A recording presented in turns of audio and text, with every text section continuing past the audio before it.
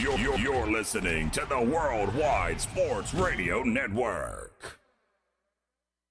It's time to wake up with the Morning Boys on Worldwide Sports Radio Network. And here are your hosts, Ryan Hickey and Mark Kelly.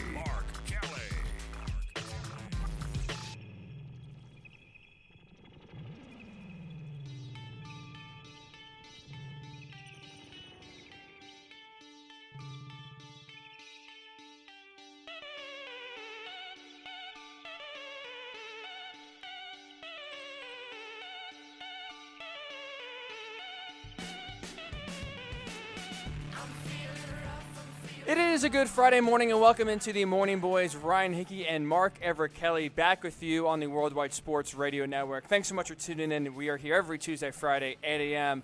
to 11 a.m. on the East Coast. We have a ton to get to, a lot of MLB hot stove. And how about this? Finally now, baseball, obviously last year we had the big standstill, the big stalemate. Manny Machado, Bryce Harper, the two big free agents didn't sign.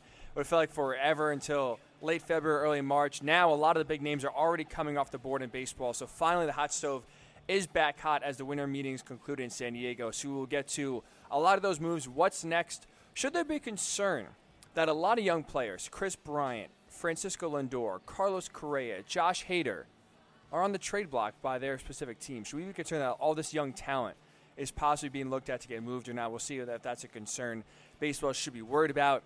Obviously, a lot of NFL to get to. Week 15 action coming up here. We have a few big games to get to that have a lot of playoff implications. The Heisman Trophy will be given out. The College World Playoff is set. But more importantly, my partner, Mark Everett Kelly, back after being sick on Tuesday. Mark, man, I missed you on Tuesday. How you doing? I'm doing all right. Thank you for allowing me to come back. Oh, please. But we still don't have Austin. No. Who's on another job interview. But, yeah, I when you have Crohn's disease, you don't know what the day can be like. And there's a medication that I take that they stopped making for a little while. And so now they actually just started it again. So, like, yesterday I took it for the first time, and I feel a lot better. But good. Yeah, when you have Crohn's disease and lymphedema, which causes my legs to really swell and my feet to swell, it's like I couldn't even wear pants the other day. It's like my legs were so swollen. And so it's just you don't know. It's like living in a circus. You just don't know what the day's going to bring. And but I'm glad to be back, and I miss being here. I know you did a great job. I'm very impressed that you were able to do the show by yourself. Like I said, I was teasing him when I came in here. I'm like, did you interview yourself? And Errol wound up coming in and helping him out for a little bit. But, man, what a job. You did a great job. But, I mean, everyone knows that you are very good at what you do, and I'm very glad that you're my partner, nobody else's. So, speaking of that, we have a couple guests on today, and one of them was a guy I used to do a podcast with from Wisconsin named Peter Wiseman, a unique guy, great guy, and he has different views on a lot of different things, so it'd be good to get his view on the NFL. We're going to ask him about last night for a little bit, while I couldn't sleep, I put on the NFL Network, and I watched some of these 100 best players. And have you watched? Okay. Some of the defensive and offensive guys, so we're going to ask him his opinion on that. He's a guy that thinks Tom Brady's overrated. So this should be fun, huh? Yeah, he's like every once in a while I would rib him just to be like, I still think that, but he really does, and he's got his points, and but you know what, Errol does too. Errol thinks he's overrated. So we'll see again. Peter Wiseman, like you said, coming up in about an hour, 9 o'clock. On the East Coast top, like I said, talking a little NFL. He has his, I believe you said, all-22 team, right, of all time. Yeah. He give the best player at every single position. Yeah. So we'll talk about that. And I believe TBD, Damian Adams, scheduled to come on. We don't have a time yet. Maybe we'll come on. Trying to work it out with him. But, yeah, always great when we have Damian on because Damian knows a lot about everything. And he's very, he's very passionate about what he does. And it's always fun to interview him. It's always fun to talk sports with him. I'd love to get his view on that Saints-Niners game, which probably was a game of the year. We were talking about that before.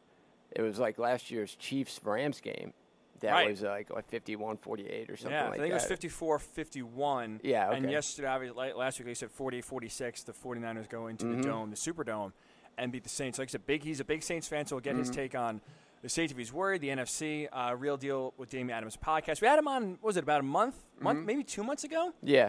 Like one of the first talk some weeks NBA, I know. Yeah. Did some boxing. Right. Yeah, like I said, just well-rounded in a ton of different sports. He's a great guy to talk to. So he will schedule. He's on the West Coast in Phoenix, so a little bit early for him. So he is willing to get up and go talk to us. If you want to give us a call before that, 1-877-909-9977. That's 1-877-909-9977. Again, a lot of hot stove baseball to get to. So things missed. I wanted to get Mark's opinion on that we didn't talk about Tuesday. Again, the college football playoff field, is set.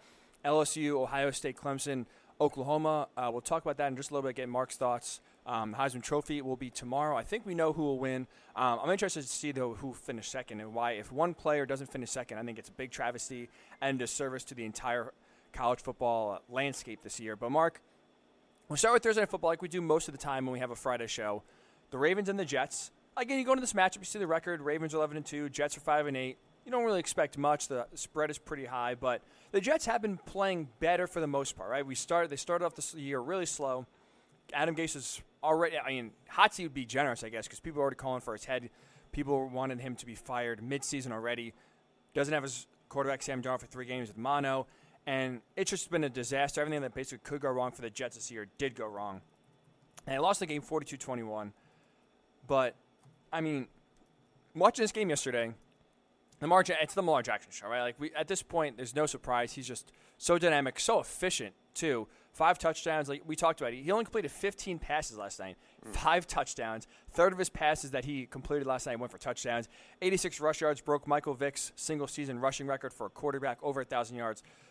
All the accolades that you could throw towards Lamar Jackson, they've already been said. We could continue to say them. But were you impressed by the Jets last night, Mark? Obviously watching that game, I don't know what you were expecting. If you were expecting them to go in there and play hard, play tough, in a tough environment there in Baltimore in a short week. They lose by 21, but the game, you talked about kind of before the show, the game kind of did feel closer than that at some points. What was your main takeaway? What was your overall thoughts of the Ravens beating the Jets last night? There were a couple points where if they would have made plays or if the calls would have gone their way, it would have been closer. But you didn't expect them to do much going into the game. People don't realize how many injuries they actually do have. Their defense is totally decimated. They had no Jamal Adams. They had no the guy that they signed from the Ravens in the C.J. Mosley, right? He played what, a half this year? Right. They have no Quinnen Williams. They have their Avery Williamson never played at all this year. So there was a couple plays where Burgess Sr., where he just got absolutely buried by the Ravens offensive line. And I was listening to Bart Scott talk the other day, and he would talk about how when big-time offensive lines used to come in and play, players would get what they called the bird flu. And he was in his second year, and they were playing the Chiefs on a Monday night, and Ray Lewis was just getting his butt kicked, and he's all these guys are guys like Willie Rowe for 360 pounds and could run like the wind. And so Lewis was completely guys, I need help. They're killing me. How many guys do I have on me? And the coach was like, you're right, you only got one guy on you. It's Willie Rowe, And so he's like, oh, Bart, you want to go in? No, it's okay. I'm okay here. I'm not ready yet. It was only his second year in the league. So I thought it was funny how he would expect, as I press on my iPad here. Siri, maybe. Hey, listen, Siri, watch the game. She wants some thoughts, If you want to talk about, it's so easy always being on. I'm sure she watched the game last night. Had a few takes. It's so easy how easy that darn thing goes off. Anytime I pick it up, if I'm pressing, somehow I wind up pressing the wrong way. Well, do you have Siri? Do you have the iPad next to you when you're watching the Jets game? Again, no. She probably watched the game. Yeah, she's like, what are you doing? Saw Sam Darnold, saw Lamar Jackson. Like, listen, I want to get in here. I want to talk. Yeah. Look, the thing that I expected to see from the Jets is just compete. I thought they competed. Yeah. I thought they were in position to make plays. When you have your third and fourth string or practice players, guys that were on a practice squad that are filling in, what can you really expect? I've been impressed with how Darnold looks. Darnold seems to make good choices, except for in the first half he made a bad choice. But a lot of that, I think, is wasn't used to the people that he was throwing the ball to. You saw he had really good the tight ends that he worked with early in the year. They seemed to work well together. He threw a couple of touchdown passes to one of the tight ends in the Redskins game. Seems like he has good continuity with a couple of those guys. So that's good to look for next year. But when you have new guys coming out every week, it's hard to develop any type of consistency with them. There were a couple of plays last night where guys didn't finish running their route. I think that definitely hurt them. But you've seen what you needed to see from him in year 2. Most people wanted to see a guy that improved. He definitely has improved. He's looked very good sometimes. There are things that he does really well. Like he throws on a run very well. The only guy I like, Aaron Rodgers, we know does that extremely well. He's not in Aaron Rodgers' class, obviously, but he's good at that. That's hard to do. He has a lot of almost like he has much better accuracy when he's on the run. The Jets' offensive line, for as decimated as they were, I thought they played pretty well last night. I thought they gave him a chance to throw the ball, and they were able to run the ball okay. They ran for over 100 yards. But it's the Ravens team. I was telling you, it's like there are times in the game you don't realize they're dominating like they're dominating. And I see, okay, they have 100. I'm like, the Jets have done pretty good against the run. And they have like 150 yards at halftime. They wind up with 219 for the game. You know, Lamar Jackson only throws 15 passes, 5 of them for touchdowns. It just looks easy. And even on the, what kind of guts do you have to go for the 4th and 1 at your, 28-yard line? Or your opponent's 28-yard line, or actually, I don't know how it is, but they were 28 yards from their own end zone. Yeah, you're on 28. And 4th and 1, yeah. And they decide to go for it, only with I think it was at that point 28-7, or it's like the game was. I mean, it was over, but it really wasn't. They didn't get that. You're giving the Jets the ball basically in the red zone, right? And not only that, but they decide to pass the ball.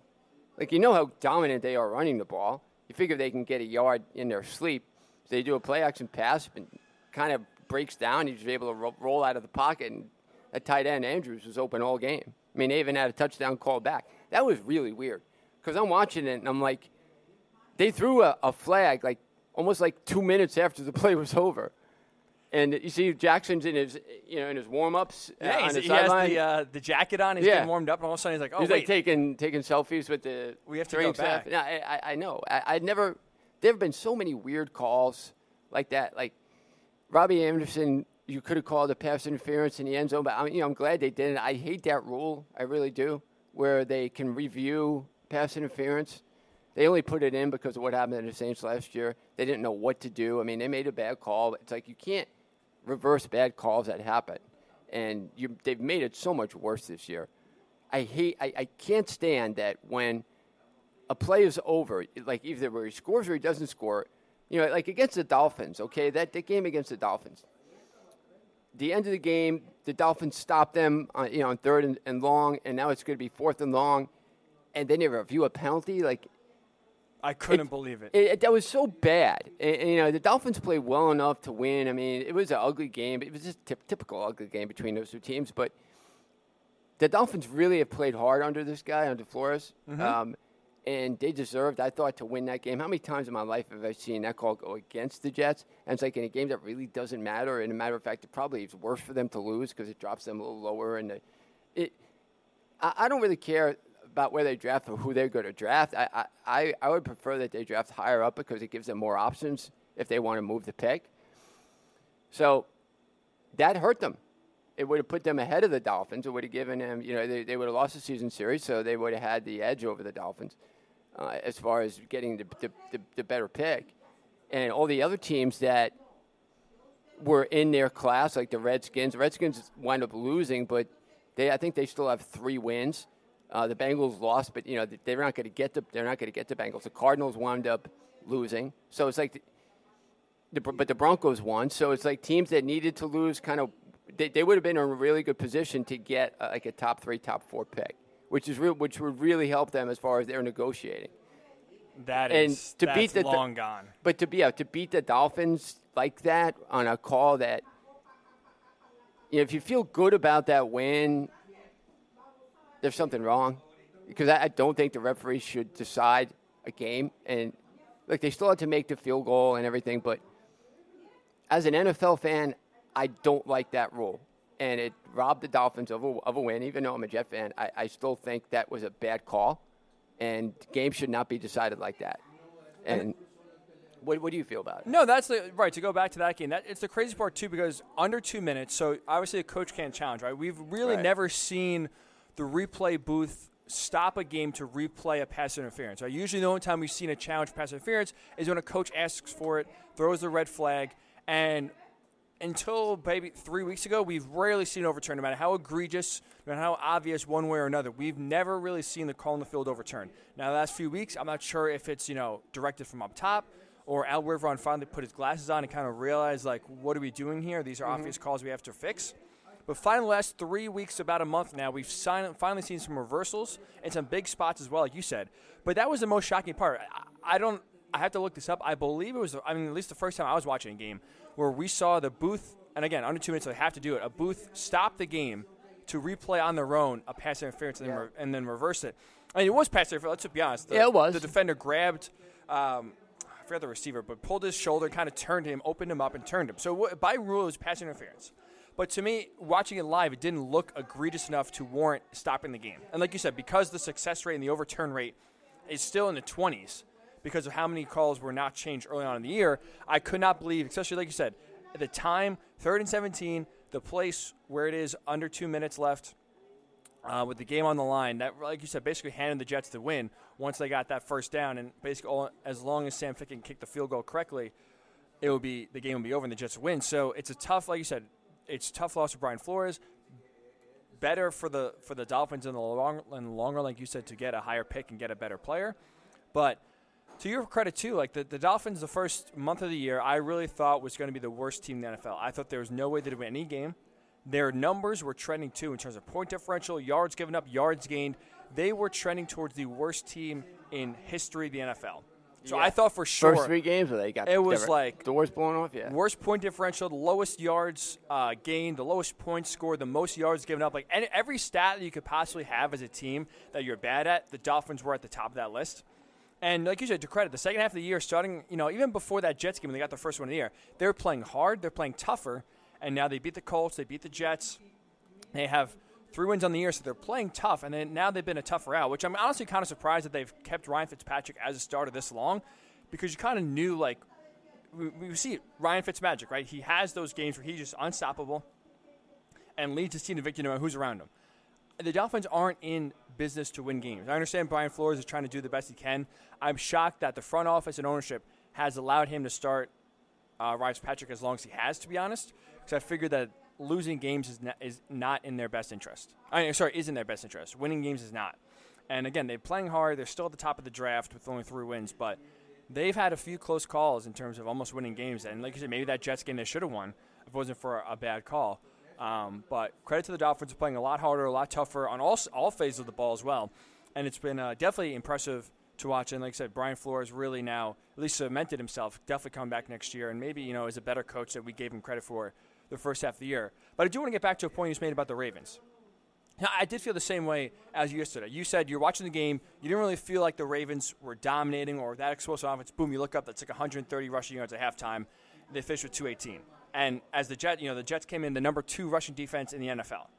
88 yards per game. So they've been very stout when it comes to the run. They shut down Josh Jacobs and the Raiders a few weeks ago. The Raiders were really good at running the ball when they came to MetLife. The Jets absolutely shut them down, took them out of the game, and dominated that game. And for the Ravens to rush for over 60, almost 6.5 yards a carry is just, to me, shows like just how tough they are to stop, because they kind of almost lull you to sleep. Like they're content with running the ball right at the middle, getting 5 yards at a time, 5 yards at a clip, staying ahead of the chains, and then kind of sucking you into where you're like, all right, we got to stop the run. Mark Ingram is getting hot. We got to, try to load up the box to stop him. All of a sudden, boom, that's when that play action comes in so tough. And now you see so many guys, whether it's Marquise Brown, Mark Angel, like you said, was running right open a few times. It's because now the teams are starting to sell out for the run. Because if you have just a normal base defense where you have 3 or 4 defensive linemen, 3 or 4 linebackers, you have 7 guys in the box, you can't stop the Ravens. And they'll kill you. They are content and satisfied with taking 4, 5, 6 yards a pop and just methodically drive down the field and just run the ball down your throat. Whether it's Lamar Jackson, Gus Edwards, Mark Ingram, like they have no problem just lining up, smash mouth football, run after run after run. And that's why, like you said, Lamar Jackson completed just 15 passes. Insane. He's attempted the least amount of passes in the NFL for a starting quarterback. He also leads the league in touchdown passes with 33. He's insanely efficient because of how well the run game gets established and how hard teams have to sell out to stop the run because they can't do it with just their normal defense. We talked this a few weeks ago. Does any team right now have the makeup to stop the Ravens? They don't. Because no team right now is big enough on the defensive line to stop the run, fast enough as linebackers to not only cover the tight ends, and again, we see Mark Andrews feasting right now anytime a linebacker tries to match up with him. But not just that, no one's fast enough to stop Lamar Jackson. The 49ers are the best-built team to try and stop the Ravens. They have a great defensive line, a fast and athletic front seven linebacking core. They even had trouble. And they had the rain, too. So you got to think pouring rain has to slow down the run game a little bit, make the ball slippery, make it hard to throw, and the Ravens still won that game. Granted, it was a low-scoring game. I believe it was 2017 or 23-20. I believe it was 23-20. So it was one of the lowest-scoring games the Ravens had. They still found a way to win the game. So I don't know how any team in the AFC right now can stack up, stop the run, because right now the Ravens will run the ball down your throat, and until you sell out, bring 8-9 guys, blitz, to try to stop the run, Lamar Jackson will just continue to run the ball. And when they do that, play action, guys running wide open, and not to mention no one can contain Jackson. And this is a guy, too, we were talking about this yesterday, or I'm sorry, before the show. Lamar Jackson, for all, the talk that how he's a running quarterback, again, he breaks Michael Vick's record for most rushing yards by quarterback still 2 games ago, which is just insane, over 1,000 yards. But he looks to pass. That's the thing with Michael Vick. Like, Michael Vick had 1 read, maybe 2 reads, then he would take off and run. Sometimes he would just drop back, not even look at his receivers, and just take off and run. Lamar Jackson sits back there, rolls out, moves in the pocket. He is throwing first, and if he's forced to run, he'll have to run. He rarely drops back 1 read and ducks, takes the ball down. Even I remember there's a huge run he had early on in the first half where just the Jets blitz, there's no one spying him, and he just had it looked like 30 or 40 yards in front of him to run. And he still was hesitant of running because he's looking to throw the ball first, which makes him so dangerous. Because now anytime you want to put a spy on him or have, play a zone defense where all the defenders are looking at Lamar Jackson trying to key on him, he's just sitting back there and picking apart defenses. So to me, again, I talked about this on Tuesday about how the 49ers might be the hardest team to get out in the playoffs because they can play any style they want. The Ravens are basically the same exact team offensively as the 49ers, except they have a more dynamic quarterback and a better throwing quarterback than Jimmy Garoppolo and Lamar Jackson. It's crazy. I'm buying more and more into the Ravens. And I feel like we've talked about this a lot, and a lot of people are, really on the Ravens bandwagon, so it's hard to kind of come up with a different take or a different perspective on just how well they're playing. But that's just my biggest take yesterday is I don't know how a team's going to stop them. Because and I'm not talking about just this year. I'm kind of repeating myself, but going forward, no team has a defensive line that is big enough, strong enough to push around this Ravens offensive line. Because, again, credit the Ravens. They have one of the best offensive lines, most physical offensive lines in the NFL. And when you're running 4, 5, 6 yards of carry with a downhill back like Mark Ingram, then having the play action be so effective, defenses don't have all 3 levels, defensive line, linebacker, and secondary, to match up with the Ravens. No team does in the NFL. Again, the 49ers are the best built and the best equipped, and they still couldn't do it. So this is going to be a problem, not just this year. I think this is one of those things where we've seen so many young guys burst onto the scene. Teams are unfamiliar with how, we're seeing in baseball all the time, right? Young players burst on because pitchers don't know how to pitch to them.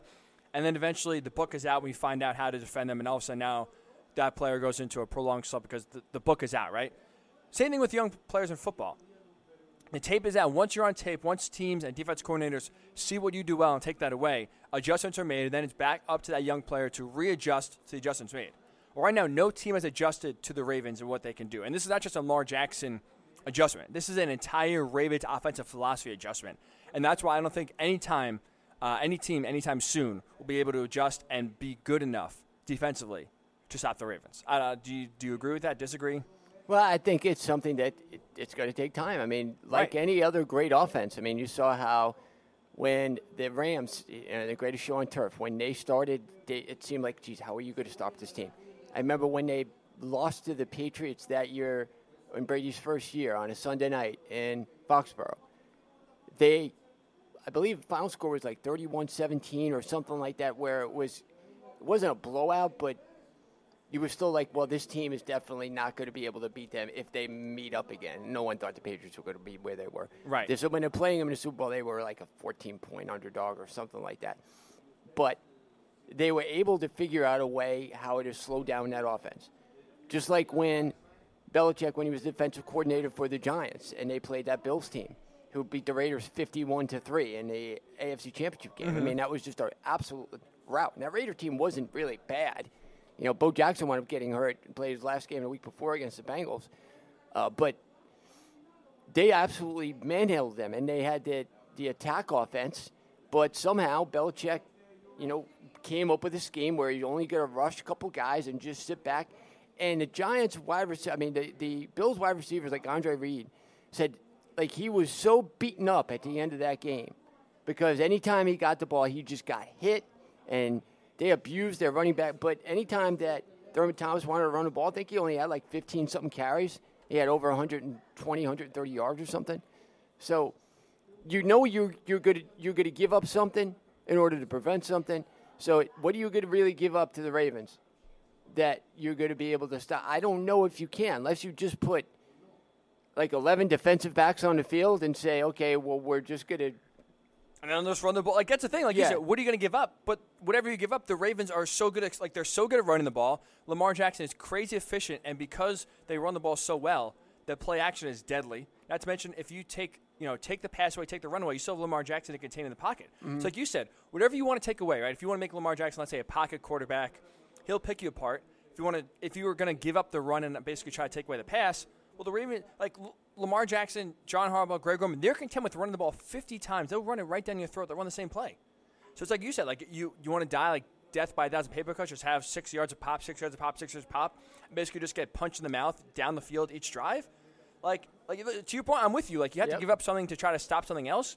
Because the Ravens right now are doing everything at an elite level, whatever you give up, they'll just exploit and they'll take. And not to mention, too, if you try to do that, if you try to sell out, like teams aren't even stopping one of their phases. That's, I guess, the point I'm trying to make. Right. Here's the thing. Lamar Jackson, last 7 games, 22 touchdowns, 1 pick, 70% completion percentage.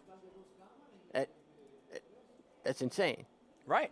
And for a guy in his second year, and a guy that they didn't think was going to be a real NFL quarterback because he ran kind of a gimmick offense at Louisville, which now that when he goes back to pass the ball, the guy's really sound fundamentally. I mean, his footwork is excellent. That's what Steve Young always would say. You can judge a quarterback by his footwork. They made an effort early not to really judge Jackson by his throws, but how his footwork. And whoever was teaching him in Baltimore, they really did a good job. And the Jets, they're showing a highlight here. Jets, one of their first drives, they actually got a hard hit on him, which you really don't see much. But you could see, too, that this Raven offensive line, they just abused some of the Jet linebackers. I mean, anytime that there was a sweep or any type of motion where the play was to the outside, these guys, the Jets linebackers, just got mauled. But they're all beasts coming after them. Mark Ingram, who was the first Heisman Trophy winner ever at the University of Alabama, which is hard enough to believe. Crazy, right?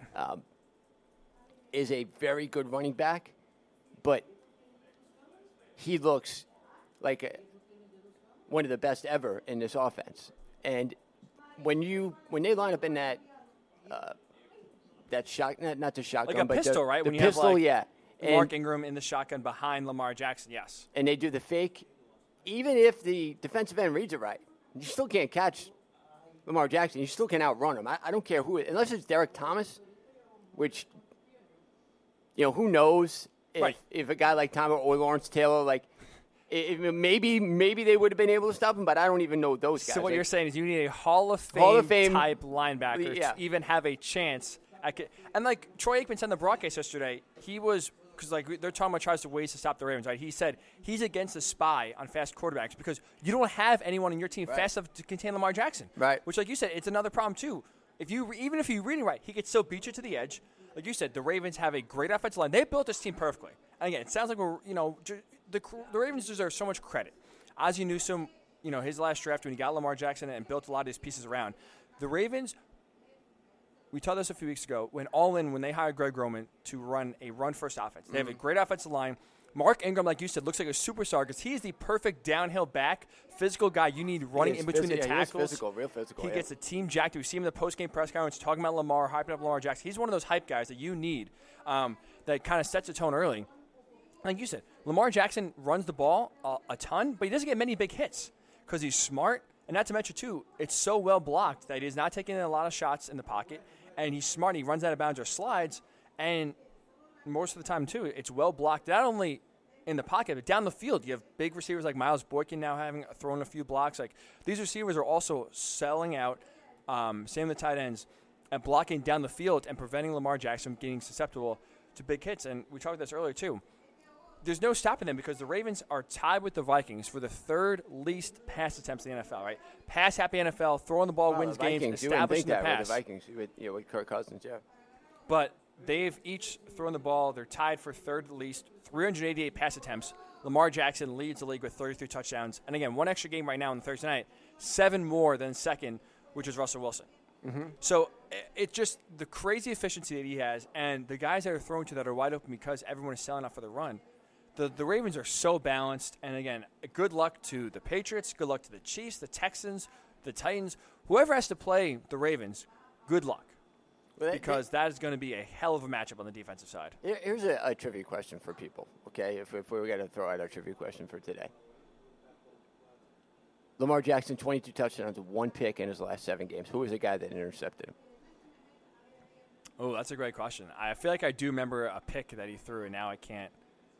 Did he throw an interception against the 49ers? No. Then I don't. Who do you throw a pick against? Well, we'll keep that open. See if anybody all right. It. Okay. You want to give us a call, 1-877-909-9977. Who is the last player to intercept a pass to Lamar Jackson? It was hit 22-1, 22 touchdowns, 1 interception. The last 7 games. Who is the last person to intercept Lamar Jackson? And the last point I want to make here, at least from the Ravens side, Troy Aikman, again, brought this up. It's just mind-blowing to see like the youth of this league and how great of a spot the NFL is in with great young quarterbacks. Lamar Jackson, if he wins the MVP, right, he will be younger winning the NFL MVP than Joe Burrow, who we assume will win the Heisman, wins. Like Joe Burrow will be older winning the Heisman than Lamar Jackson will be winning the MVP. That's just to show you how young Lamar Jackson is, how much he's developed 1 year to the next, and just still, despite how well he's playing, he will win the MVP this year. His ceiling is still higher than what he is now. His potential is still more than just what he's doing this year. That's a scary, scary thought. And the Ravens can continue to keep this team together. Good luck, because like you said, they will be a force to be reckoned with for a very long time. I just want to wrap up one thing with the Jets before we wrap up here. To your point, too, like they were competitive yesterday. And Sam Darnold, I love the point you made. He is more accurate, more dynamic when he rolls out of the pocket, which I think is a good thing for the Jets, right? He's not a run-first quarterback, and he doesn't really even leave the pocket too early, but he's mobile in the pocket. He's not afraid to get out there and get on his feet and create plays, and I think it helps, too, getting his receivers open because, like you said, he's working with a lot of young guys, a lot of new faces. Tough to really get on the same page with a lot of new receivers. Rolling out of the pocket helps. And it's nice, too, you forget he's only a second-year starter. So, although, Lamar Jackson, same thing, they're in the same draft class, you see what Lamar Jackson's doing compared to what Sam Darnold's doing, the progress is there, and I think he's slowly building. So, like you said, where you're seeing enough this year, just especially considering what happened to start the year, just how brutal it was and how disappointing it was, I think there is definitely progress, and despite being doubled up last night, I think Sam Darnold played well. I mean, this Ravens defense also right now is on a high. They're similar to like the 2015 Panthers, where right now everything is clicking on both sides of the ball, and they're just riding that wave of momentum. So it's kind of tough to go on a short week, go into their house and beat them. But outside of that one pick before halftime, that really kind of, the Jets, if they wanted any chance of getting back in the game, that was their chance to score there right before the half to cut it within a touchdown game. But other than that, like you said, Jameis Crowder drops maybe the easiest, most wide-open touchdown we'll have. The next play, boom, on the run, tight window, throws in there, fits in there. Nice catch by Jameis Crowder. Great throw by Sam Darnold. It's that kind of bounce back and resolve that you'd like to see from a guy that you think could be your franchise quarterback. I do think I'm with you, Mark White. I think it was nice to see Sam Darnold really playing well, bouncing back in a tough circumstance in a hostile environment against a really good defense with a banged-up offense. I think all things considered, he played pretty well. And it was at least a positive going forward. So Well, here, we talked about the other day, through 12 games, they were the only teams to do certain amount, have the balance they had rushing and passing. Through 15 games, or week 15 now, which is, there's still 2 more games left in the season for the Ravens. Mm-hmm. So through 15 weeks, the Ravens are the only team in NFL history to have 2,800 passing yards and 2,800 rushing yards. they're balanced. Like you said, they're balanced as ever could be. They have 19 rushing TD and 33 passing TDs with Jackson.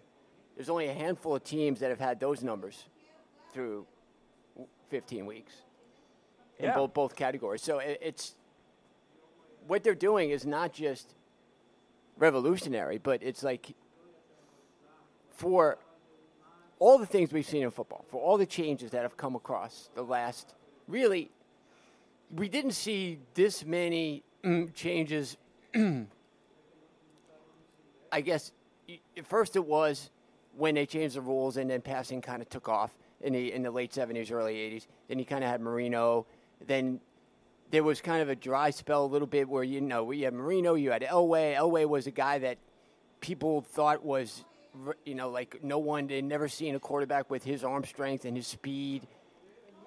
But yet every time he went to the Super Bowl, he lost. But he was a guy that would like single-handedly win games because of his ability to keep drives alive. You saw how clutch he was, how many games he led, game-winning drives. A guy like Marino was great, but he was never really good enough to win. First of all, on the road in the playoffs, only one road playoff game, but then they never make it back to the Super Bowl. Then you had like Brett Favre, who was the epitome of toughness, like a guy that the gunslinger. The gunslinger. That would never, he would kind of spit in the eye of, a mistake and go out and do the same thing. But there was a level of stupidity that came with that, too, because there were times that really did cost him. That's why the gunslinger, it's good and bad, right? It's a good and bad moniker to have because, like you said, a little bit of recklessness in there, but some risk-taking and also some great throws as well. Mm-hmm. Then you had, like, a guy like Bledsoe who's supposed to be the next thing. I remember Rick Meyer when they were drafted 1-2 in the NFL in, like, 92 or 93. Then it's like the Peyton Manning era started. And that's when quarterbacks really became more of a mental game, along with physical game. But then you also saw guys passing for 4,000 yards just explode. Mm-hmm. And it was like the norm now. Guys had to pass for 4,000 yards, otherwise they really weren't an efficient quarterback. And then with like Drew Brees kind of added to, okay, well, not only do you have to throw for a certain amount, but you have to have a certain amount completion percentage that's like over 65%. Most of the guys in the 80s and 90s, their completion percentage was in the 50s. No more. You have to be at least in the mid-60s. 65, I would say, is like the benchmark now, right? Where like anything below is like, that's not right. Like it's like, what are you doing? I mean, you look at Brady this year; he's got like 61, 62, which is like the second lowest in his career. And then there was a brief time where Michael Vick came in and it was like, oh wow, we've never seen anything like this before. Because not only was he fast, but he was big, and he had an unbelievable arm. He could throw it like 80 yards when he was falling backwards. So you've seen the game change a bunch, but what the Ravens do is really old school because you have to be able to stop them running the ball, and then that sets up their passing to where you're watching a game and like, geez, we have a million cuts all over us, but I don't feel bad. It's sort of like with the Patriots, right? Because like Tom Brady and that Patriot offense they work the same way but different, right? Because how many times have we seen Tom Brady use backs? Like a lot of their run game is throwing 3 or 4 yard underneath routes to their running backs, and they just get 8, 9 yards a chunk. It's sort of the same thing, right? Because outside of 2007, when they had Randy Moss and that offense was unstoppable, would you ever describe the Patriots offense as explosive? I wouldn't. But it's the same sort of thing. Like the Ravens are doing handing the ball off to their running backs and keeping it with Lamar Jackson. But the Patriots sort of did it throwing to Kevin Falk, throwing the ball now to James White out of the backfield, and just kind of getting these 5, 6, 7 yard chunks at a time with these underneath routes. So it's sort of like, that was almost an extension of the Patriots' run game. But now, like, to your point, right, the Ravens are going old school, throwing it back, and they were just punching you in the mouth, playing physical football. To your point, with throwing the ball being so prevalent, with so many rules geared towards the offense, making it easier to throw the ball, completion percentage going up, touchdown passes going up, yards going up, all because it's so much easier to throw the ball now, and you throw the ball way more than you ever did. Defenses now are putting more defensive backs in, having defensive linemen that are faster and quicker instead of being big and stop the run, and linebackers now, again, more athletic, geared towards speed sideline to sideline, instead of being strong and tough up the middle to stop the run. So that, like, to your point, the Ravens are taking advantage, zigging when everyone else is zagging, and now really playing to the weaknesses of their opponents. And that's why, like, they're just so, to your point, so unstoppable, because they're going against the grain, and in an era where passing the ball is prevalent, where quarterbacks are, the big money makers, and winning the game by throwing the ball on your arm is important. Ravens said, hell with that. We'll just run the ball down your throat. You can't stop us. And no team has. 12-2. So, like you said, it's a renaissance in terms of the Ravens throwing it back to, and they're not doing anything different, to your point. I mean, cleaning up a little bit, making a little more window dressing, and maybe adding some modern concepts to basically an old school smash mouth run game. But other than that, they're just punching you in the mouth, and no one can stop it. So, and it's like you come away from it thinking, how in the world can we stop this offense? Because if you commit to stopping the run, which you really can't do, because even if you commit to stopping the basic runs, which would be, handoffs or play actions where they give to Ingram and not Jackson, or say Jackson does keep the ball, like if that would be considered like a basic formation that you run out of, those types of things, even if you take that away from them, the ability for them to play action pass off that is going to kill you.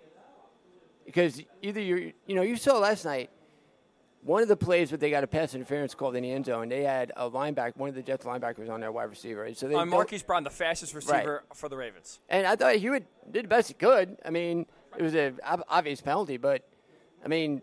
Right, it's a linebacker. It's hard to stay with, a linebacker and receiver. What else are you going to expect? Hard to stay with that guy when you're, 6'5", 260, and you can't run that fast anyway. Right, but that's what the Ravens do. Like that, they scheme to put you in bad spots. To your point, exactly. They schemed, and to the point where the Jets defense was forced to sell out on the run, make some sacrifices.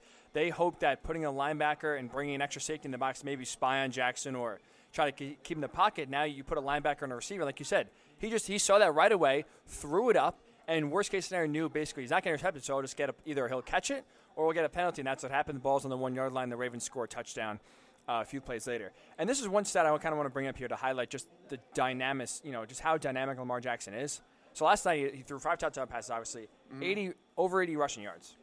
That's his second career game where he's thrown 5 touchdowns, had over 80 yards rushing. Only one other quarterback. That's only happened one other time in NFL history. Cam Newton did it once back in 2015. Say again? Throwing 5 touchdowns and rushing for over 80 yards. Second time Lamar Jackson's ever done in his career. It's only happened once ever since. So it happened 3 times in NFL history. He's done it twice. Cam Newton back in 2015 did it once.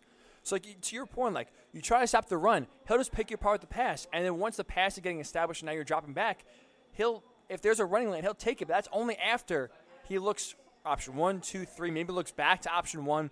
Lamar Jackson wants to throw the ball, which makes it so deadly because it's, like, to your point, running quarterback, you can do enough. And there's enough now athletic defenders on the field to where if you have a guy that wants to run the ball, you put a shutdown corner on the best receiver that he looks at, now it's easier to contain.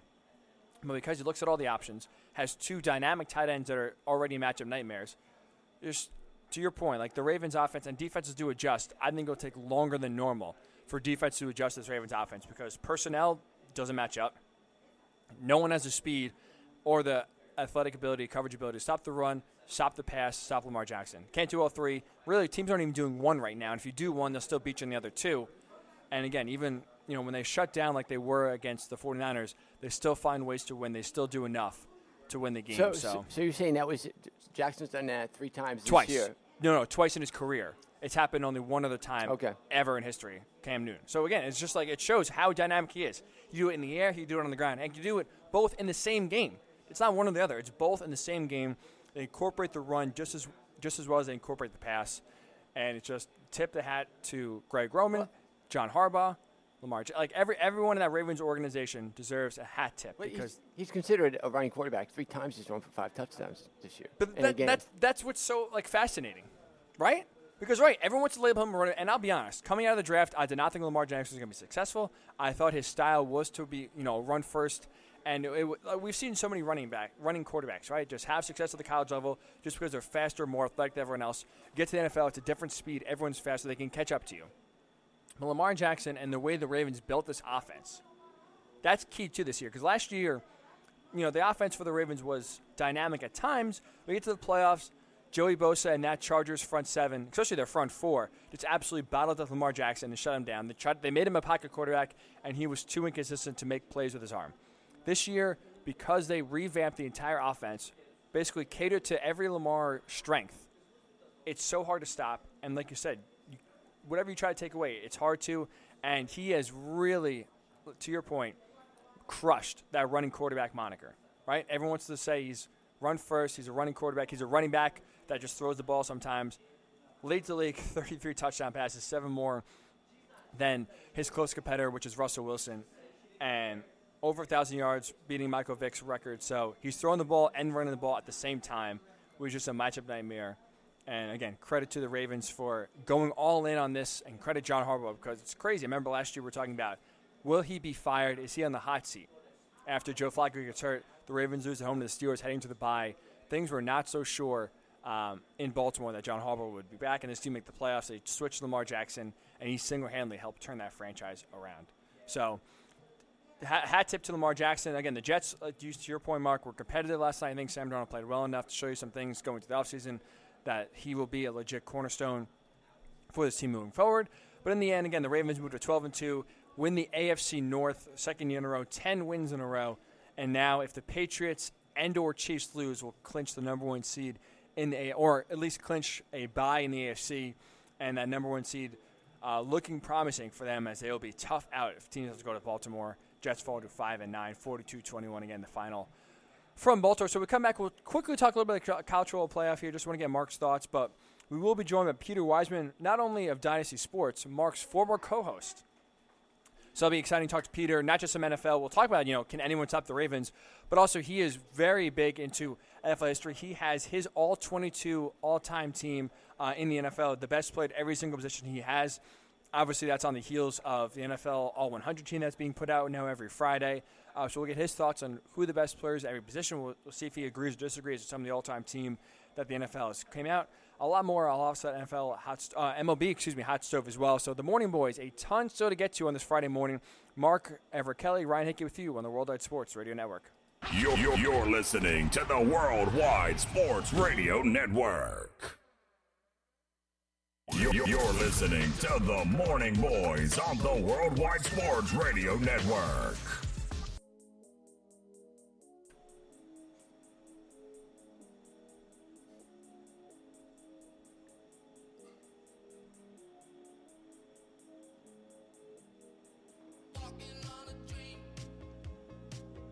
And welcome back to this Friday morning sports here with Ryan Hickey, Mark Everett Kelly here on Worldwide Sports Radio Network. We have as our guest now someone who has dwindled in podcasting for a while. He ran Rivalry Sports Network. He has been a writer and someone who's been doing podcasts for a number of years. He was my co-host for a little while back in 2016. When we teamed up and we had some really good guys that we interviewed. We actually interviewed Jerry Kramer one time. We interviewed Neil Everett from ESPN. We had a lot of different guests on our show, but he is a really unique sports fan, one of the most genuine guys I know, and he's also an historian, a guy that appreciates his not just overall history but world history and how it pertains to everything. And it is it's an honor to have him on as our guest. We got Peter Wiseman here. Peter, how you doing, buddy? It's Mark Kelly. Hey, Mark. It's good to talk to you again. I'm doing great this morning. How are you? Great to hear your voice, man. It's been a long time, and I know you've been involved with some things in the last couple of years, but I'm glad you're getting back into sports, and the sports world needs you. And we are excited to have you on. So, You've seen the Ravens last night. You've seen this Lamar Jackson. I've been looking up, how many times Lamar Jackson this year has thrown for 5 touchdowns in a game 3 different times. Marino in his whole career only did that 5 times, and Jackson's done it just in a season 3 times. Like, it seems like the game is changing. This is a different type of offense to come up with a way to stop. It's almost like there's something unique and different every year that you have to figure out. What's your view on the Ravens and what you've seen and how you would go about stopping them? Well, what this Ravens team has done is not really – it seems like it's reinventing the wheel, but it's not really. All they've done is gone against what every other offense is doing. While other teams are spreading you out, which the Ravens also can do, but while other teams are spreading you out and throwing the ball like crazy all over the field, the Ravens have come up with their own kind of almost like a college offense where it's play action and misdirection, but play action where they're running the ball after they fake that they're running the ball, which is an incredible idea, and it seems to be working for them. But they brought in the power running game when we thought that the power running game was gone. Even when Mark Ingram was drafted, you thought this guy he was born in the wrong generation. He was born in the wrong era of football. Yeah. But now the defenses have spread out so much to stop the run that the power running game is now coming back, and it's probably going to be in vogue because of Mark Ingram, because you can't really stop him when the threat of Lamar Jackson running the ball up the middle. Now you got this power running back who actually has open lanes to the outside. That's something that's really hard to do, to create those open lanes for a power running back. But Lamar Jackson, with his multiple threats, is able to do that, and that's what's making this team so incredible. I think what you got to do is you just got to stay in your lanes, like the most fundamental defense they teach you. Don't over-pursue. But if you don't over-pursue, like you guys were talking about earlier in the last hour, if you don't over-pursue, they'll tear you up some other way. So, but I think the way to beat it is to make sure you stop the run and not worry about the pass. If they get you with the pass here or there, you're going to have to live with that. But this running game it's a monster, and they have way too many heads on that monster to ignore it and to focus on other things. So, Peter, I just want to follow up what you just said there, because I'm totally with you. Like, so me and Mark are totally in agreement here. It's a power run game. It's old school power run game with just new, a little bit, modern concepts, window dressing a little bit more. So what we were talking about is obviously, NFL defenses adjust. That's why there's so much power in the NFL, because once you put on tape and once you see what you do well, defenses and defensive coaches adjust and are pretty good as quickly at slowing other teams down and taking away what you do well. Could be a half a year, could be a full year. To me, like, watching this Ravens offense led by Lamar Jackson, I don't see how defenses will adjust anytime soon. And I'm talking about, next 2-3 years. I don't think they'll be able to adjust, partly because what you said, because they play such an old-school power game, and because passing is so in vogue and so popular, teams now have built their defenses to stop the pass. So the defensive line is more athletic because they want to get after the quarterback. The linebackers are faster sideline to sideline because they have to cover more tight ends and wide receivers. And obviously the secondary, more defensive backs are put on the field to stop the pass. With the Ravens old school and going power, basically smash mouth for, running, marking in between the tackles, defenses don't have the personnel in the front four that are like big enough to stop the run, and they don't have the linebackers and secondary athletic enough to keep up Lamar Jackson or cover these receivers and tight ends. Do you think, how quickly do you think defenses will adjust to the Ravens offense? Because I don't think just there's enough players and defensive personnel to match up with what the Ravens do in every aspect. I mean, like you said, it'll just be a matter of time. The problem with this offense is it's so much different. For the first time, it's so much different than everything else that's out there. When the running game was more popular and then other teams started to spread out, that was easier to adjust to because it was one or two different players.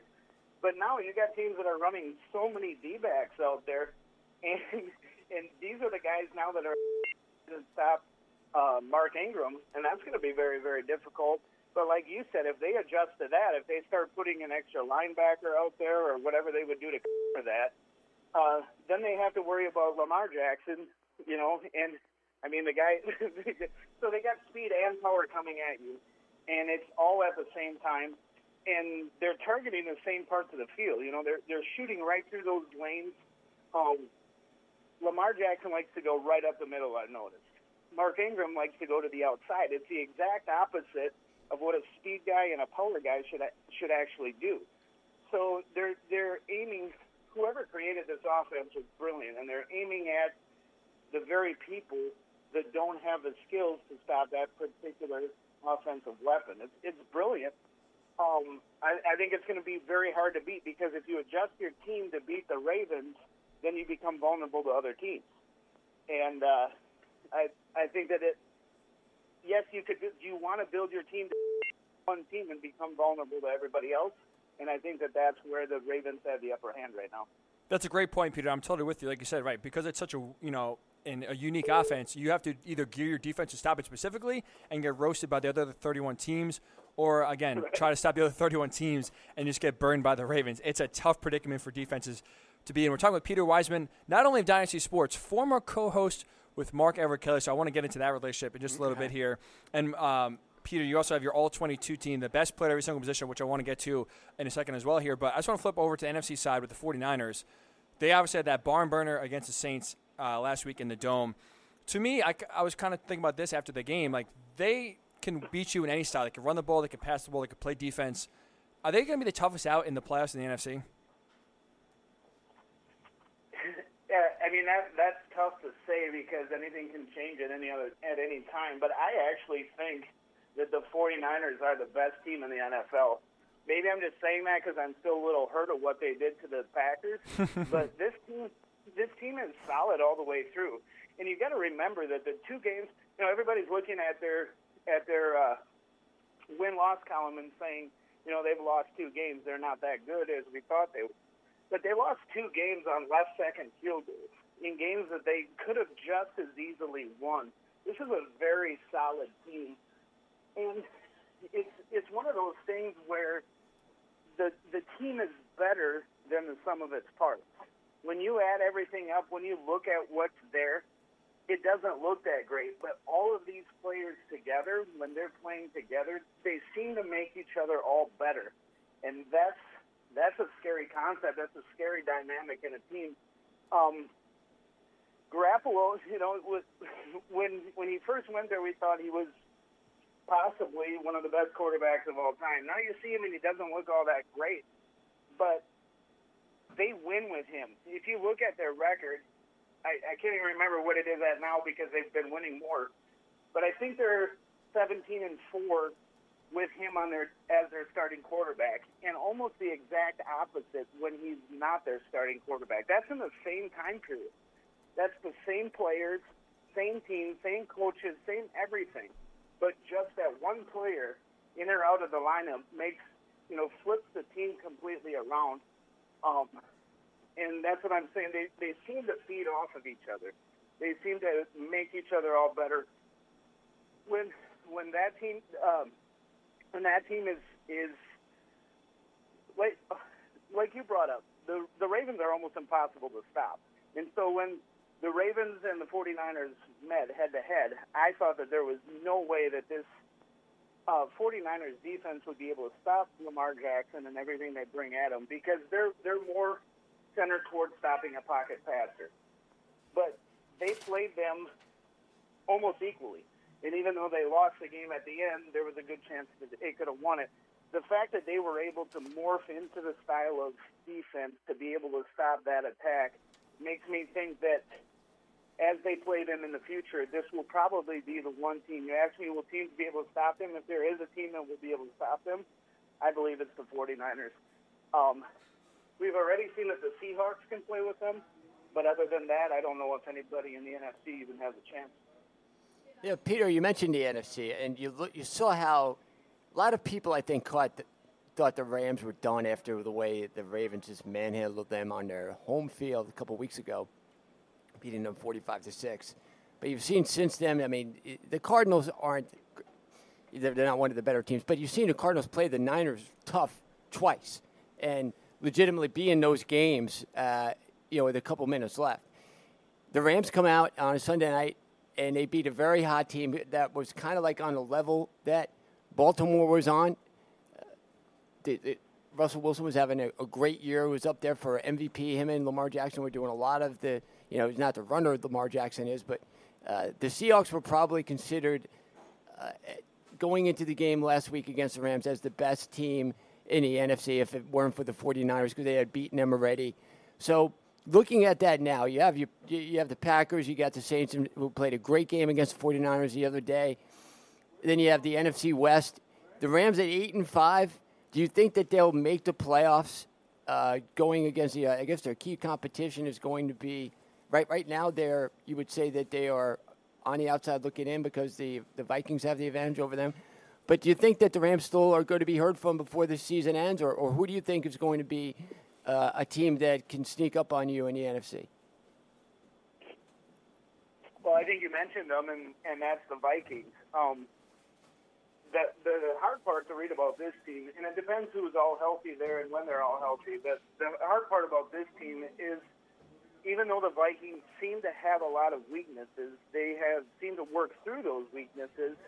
And with Kirk Cousins, starting to seem to figure out what he needs to do to make that offense work, the Vikings are one of those teams that what I've noticed with them, because they're always right behind the Packers, pursuing the Packers, what I've noticed with the Vikings is they win the games that they need to win when they need to win them. And, I'll look every once in a while and think, oh, here's a game that they'll probably lose and fall back in the standings. But they continue to press on. And, when that offense is healthy, they're one of the most dangerous offenses, in the league. And that team was actually built to be a defensive team. So I think if everything is clicking for the Vikings, you have to watch out for them. The Rams, I'm not really worried about them because they've been so up and down, this season. And they're kind of at an up point right now. And you would have to think that by the time the playoffs roll around, they'll probably be going back down again. So it's hard to say because when everything is clicking over there, that team is built very strong from top to bottom, but they seem to have something, some kind of an inner chaos going on that doesn't allow them to fire on all cylinders like they should be at this point in the season. Now, going back to the AFC, Peter, I mean, people have buried the Patriots so many times over the years, especially now that Brady's older, people think, okay, well, he's got to show eventually the signs of aging, and he seemed to beat that just about every time. Every time you think that his career is over or the Patriots are susceptible, they wind up proving you wrong. The last 6 games, Brady's only had a completion percentage of 54%, which is really, if it's bad for him, this is something that you really don't ever see someone like him ever do in his career. I mean, career passer of about 65%, and there's been a lot of criticism about, well, maybe his receivers and him aren't on the same page. He hasn't really had great receivers, but over his career, outside of the years he had Moss and Welker, really have had a lot of guys that weren't great individually, especially without him.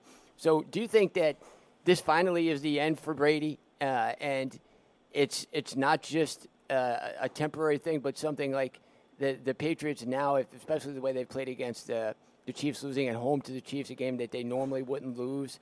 Do you think these are real signs of decline, or is it just another thing to tease everyone in the NFL and kind of suck them in, and then, we'll eventually see the Patriots back in the Super Bowl? I know that you've been waiting for this moment. You know how I feel about Tom Brady. I believe that Tom Brady has been very lucky to be in a system where he has a coach that knew exactly how to build a team. Kind of like we're talking about the Ravens, except for Belichick has done it for decades now, and he's built a team that works very well for the players that he has in the system. We've seen, yes, you're right, we've seen Tom Brady fall a lot of times, and everybody gives him the credit for coming back, but the credit should go to Belichick. Belichick is the one that finds the holes in the other team's scheme and puts his team in the position to win. But even right now, as we're talking about the Patriots, possibly falling apart, and that this could be the end. They're still 10-3. Right. This is still a very good team. If they're falling apart, then that's bad news for the rest of the league because this is still a very solid team. I think it's going to be kind of a hard time to judge them because their next game is against the Bengals. And there's very little chance that they lose that game. If they do, then I think we can, send off the fire alarm, yeah. We can put a fork in them. But, then they go to the Bills, and that's a game that you can win or lose just because you're in the same division. And then they have the Dolphins, which should be an easy game for them, but once again in the same division. But I don't think the Patriots are done yet. I think we're going to see a slow decline there unless Brady just decides to give it up. But, that team has just been too good for too long. Mm-hmm. And, they, like you said, they find ways to win even when they're playing horrible, which is a sign of greatness in a lot of ways. So, yeah, I think, he's without Gronk. He's without any really good weapons, and they're still 10-3. Mm-hmm. So, you got to admire a team that can fight through all of that over all these years with all the wear and tear that they have on them and still, be one of the best teams in the division and in their conference and in the league. Now, you mentioned the Bills because that game that they have coming up in Week 16, which is a Saturday game, a Saturday triple header for the NFL. No one thought Buffalo was going to be as good as they've been. I think Josh Allen, I know I wasn't sold on Josh Allen. I don't know if I still am. But the Bills have put themselves in position here, and combined with a couple of losses, right, with the Patriots losing 3 out of their last 5 games, if they beat them in New England, they could set themselves up to finally wrestle away the division from Brady, which hasn't been done in a season he played in since the Jets did it back in 2002. So do you think that Buffalo is a team that is underrated that you got to have to watch out for, or are they really limited by what Josh Allen? I mean, we know their defense is great, but are they really limited by what Josh Allen can or can't do? I would say from watching the Bills, I've always liked the Bills. I've always been a fan of theirs in one way or another. I guess you could almost say they're my AFC team. Well, what I've noticed with them in the past is right when you think that they're at that point of breaking out, they kind of fall apart as a team. But this year what I've seen is they win all the games that they should win, but they don't beat the teams that are at the same level or better than them. And that kind of scares me for them because, in order to make that next step, in order to be a playoff-type team, you have to be able to beat teams on your own level. And the Bills don't seem to be able to do that. So I don't think this is their year yet. I think they have a great future ahead of them. They have a quarterback who, once again, this is a guy that can bring different levels at you, different attacks at you, and can make that offense very interesting. So I think, yes, the Bills probably have a great future, but I don't think that future starts yet. So we're going Peter Wisen of Dynasty Sports. Peter, I know we kind of talked about this. Do you have the best player at every position, your all 22, or at least a lot of the skill positions set? I do. And I actually picked my favorite players, not necessarily the ones that I think were the best, because I didn't know exactly where we were going with that. But, yeah, I do have all 22. So if Tom Brady, in your mind, is overrated and not the best, who is the best in terms of quarterback in your mind? I think he's the same. Dan Marino has been doing what quarterbacks are doing now. Dan Marino was doing 3 decades ago. He was so far ahead of his time that he's actually judged. His career is judged by quarterbacks now. There was nobody else back then to judge him again. And so back then, he actually looked like he maybe wasn't the greatest quarterback because he was doing things that were so much different. But when you look back now, he fits in with all of these quarterbacks now. And his attack, his schemes, his players weren't even built to play in this style of an offense. Imagine if Dan Marino was here where receivers actually knew how to run these styles of offenses. They knew how to manipulate the defenses. The guy would be incredible. I don't think we would be talking about any other quarterback in the world right now if Dan Marino was in this day and age. Because 3 decades ago, he created the offenses that we've finally caught up to in right around 2007, we started to do what Dan Marino had been doing for decades. So, yeah, there's a lot of other great quarterbacks. There's a lot of other great styles of playing quarterback. But I think as far as the offenses that we've seen now, these full-out attacks, there's nobody better than Dan Marino. What about running backs? There's a lot of studs there, a lot of great running backs throughout the years and, throughout the NFL history. What do you got there? I have Marshall Faulk. I think either him or Walter Payton are the most complete running backs that we've ever seen.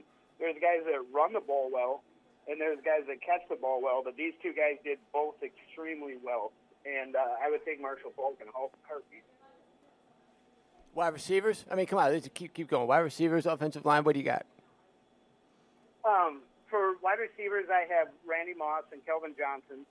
And I kind of structured it around this offense that would be run by Dan Marino and Marshall Faulk. So I went with Randy Moss, Kelvin Johnson, Tony Gonzalez, Gronk, and then I built an offensive line that I thought would be great for protecting them. Orlando Pace, Dan Dierdorf, Larry Allen, Will Shields, and Dwight Stevenson.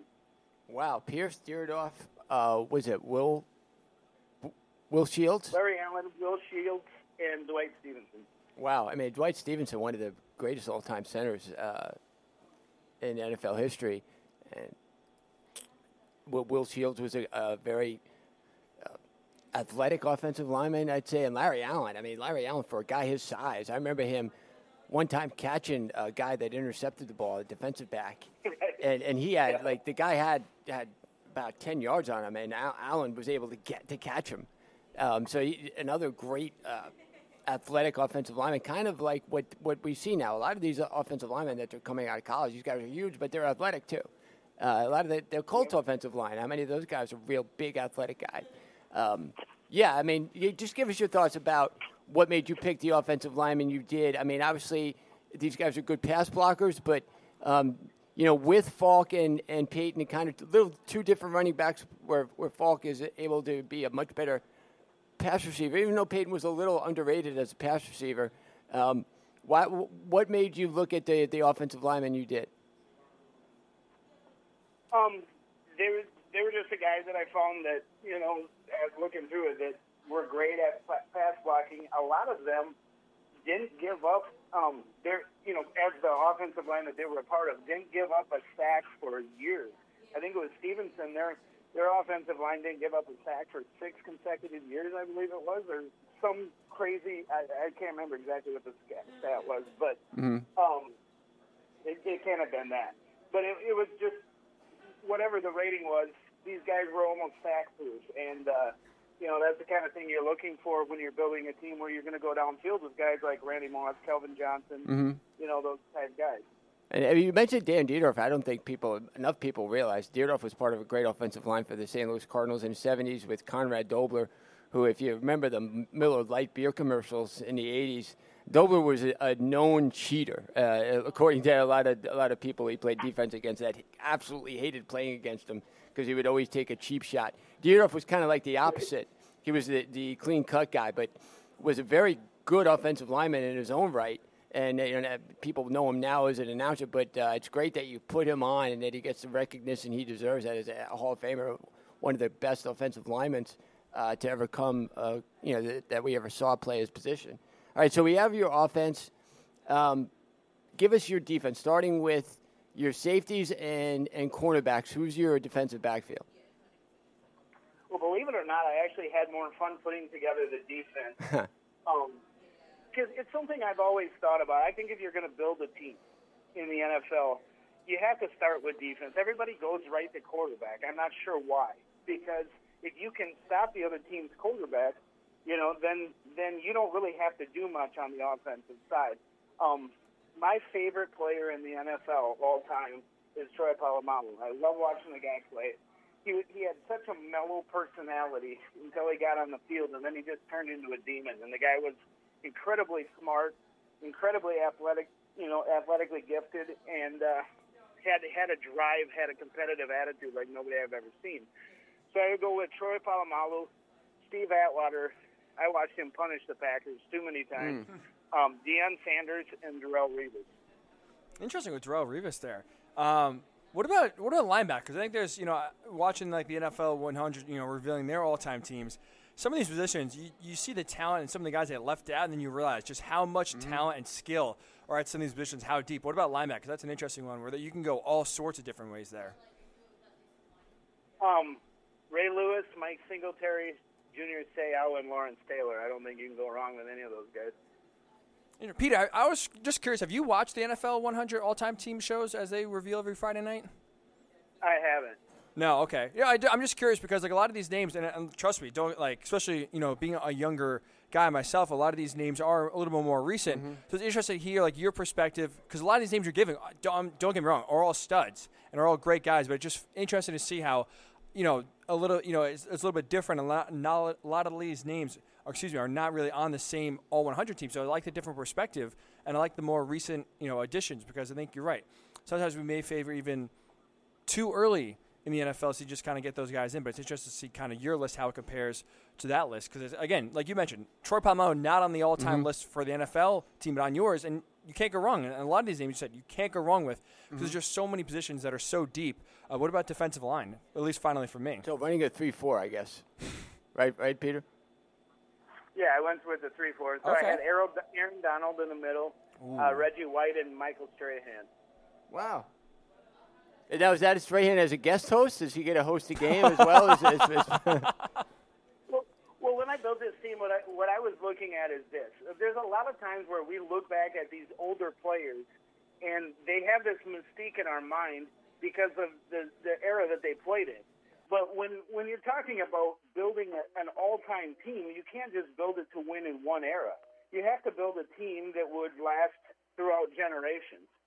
And for me, these are guys that play the type of football that would last forever, not just something from back in 30, 40 years ago, or not just something for today. But this team that I put it together with the mindset that they would win in any generation. You could put these guys on the field at any time, and they would win. I mean, if you got Strahan and Reggie White coming at you from the outside, and you got Aaron Donald in the middle, you're not going to really have a lot of time to do anything. This is a team built to put pressure on, as is the offense. So I didn't build it the way that the NFL did, I'm sure.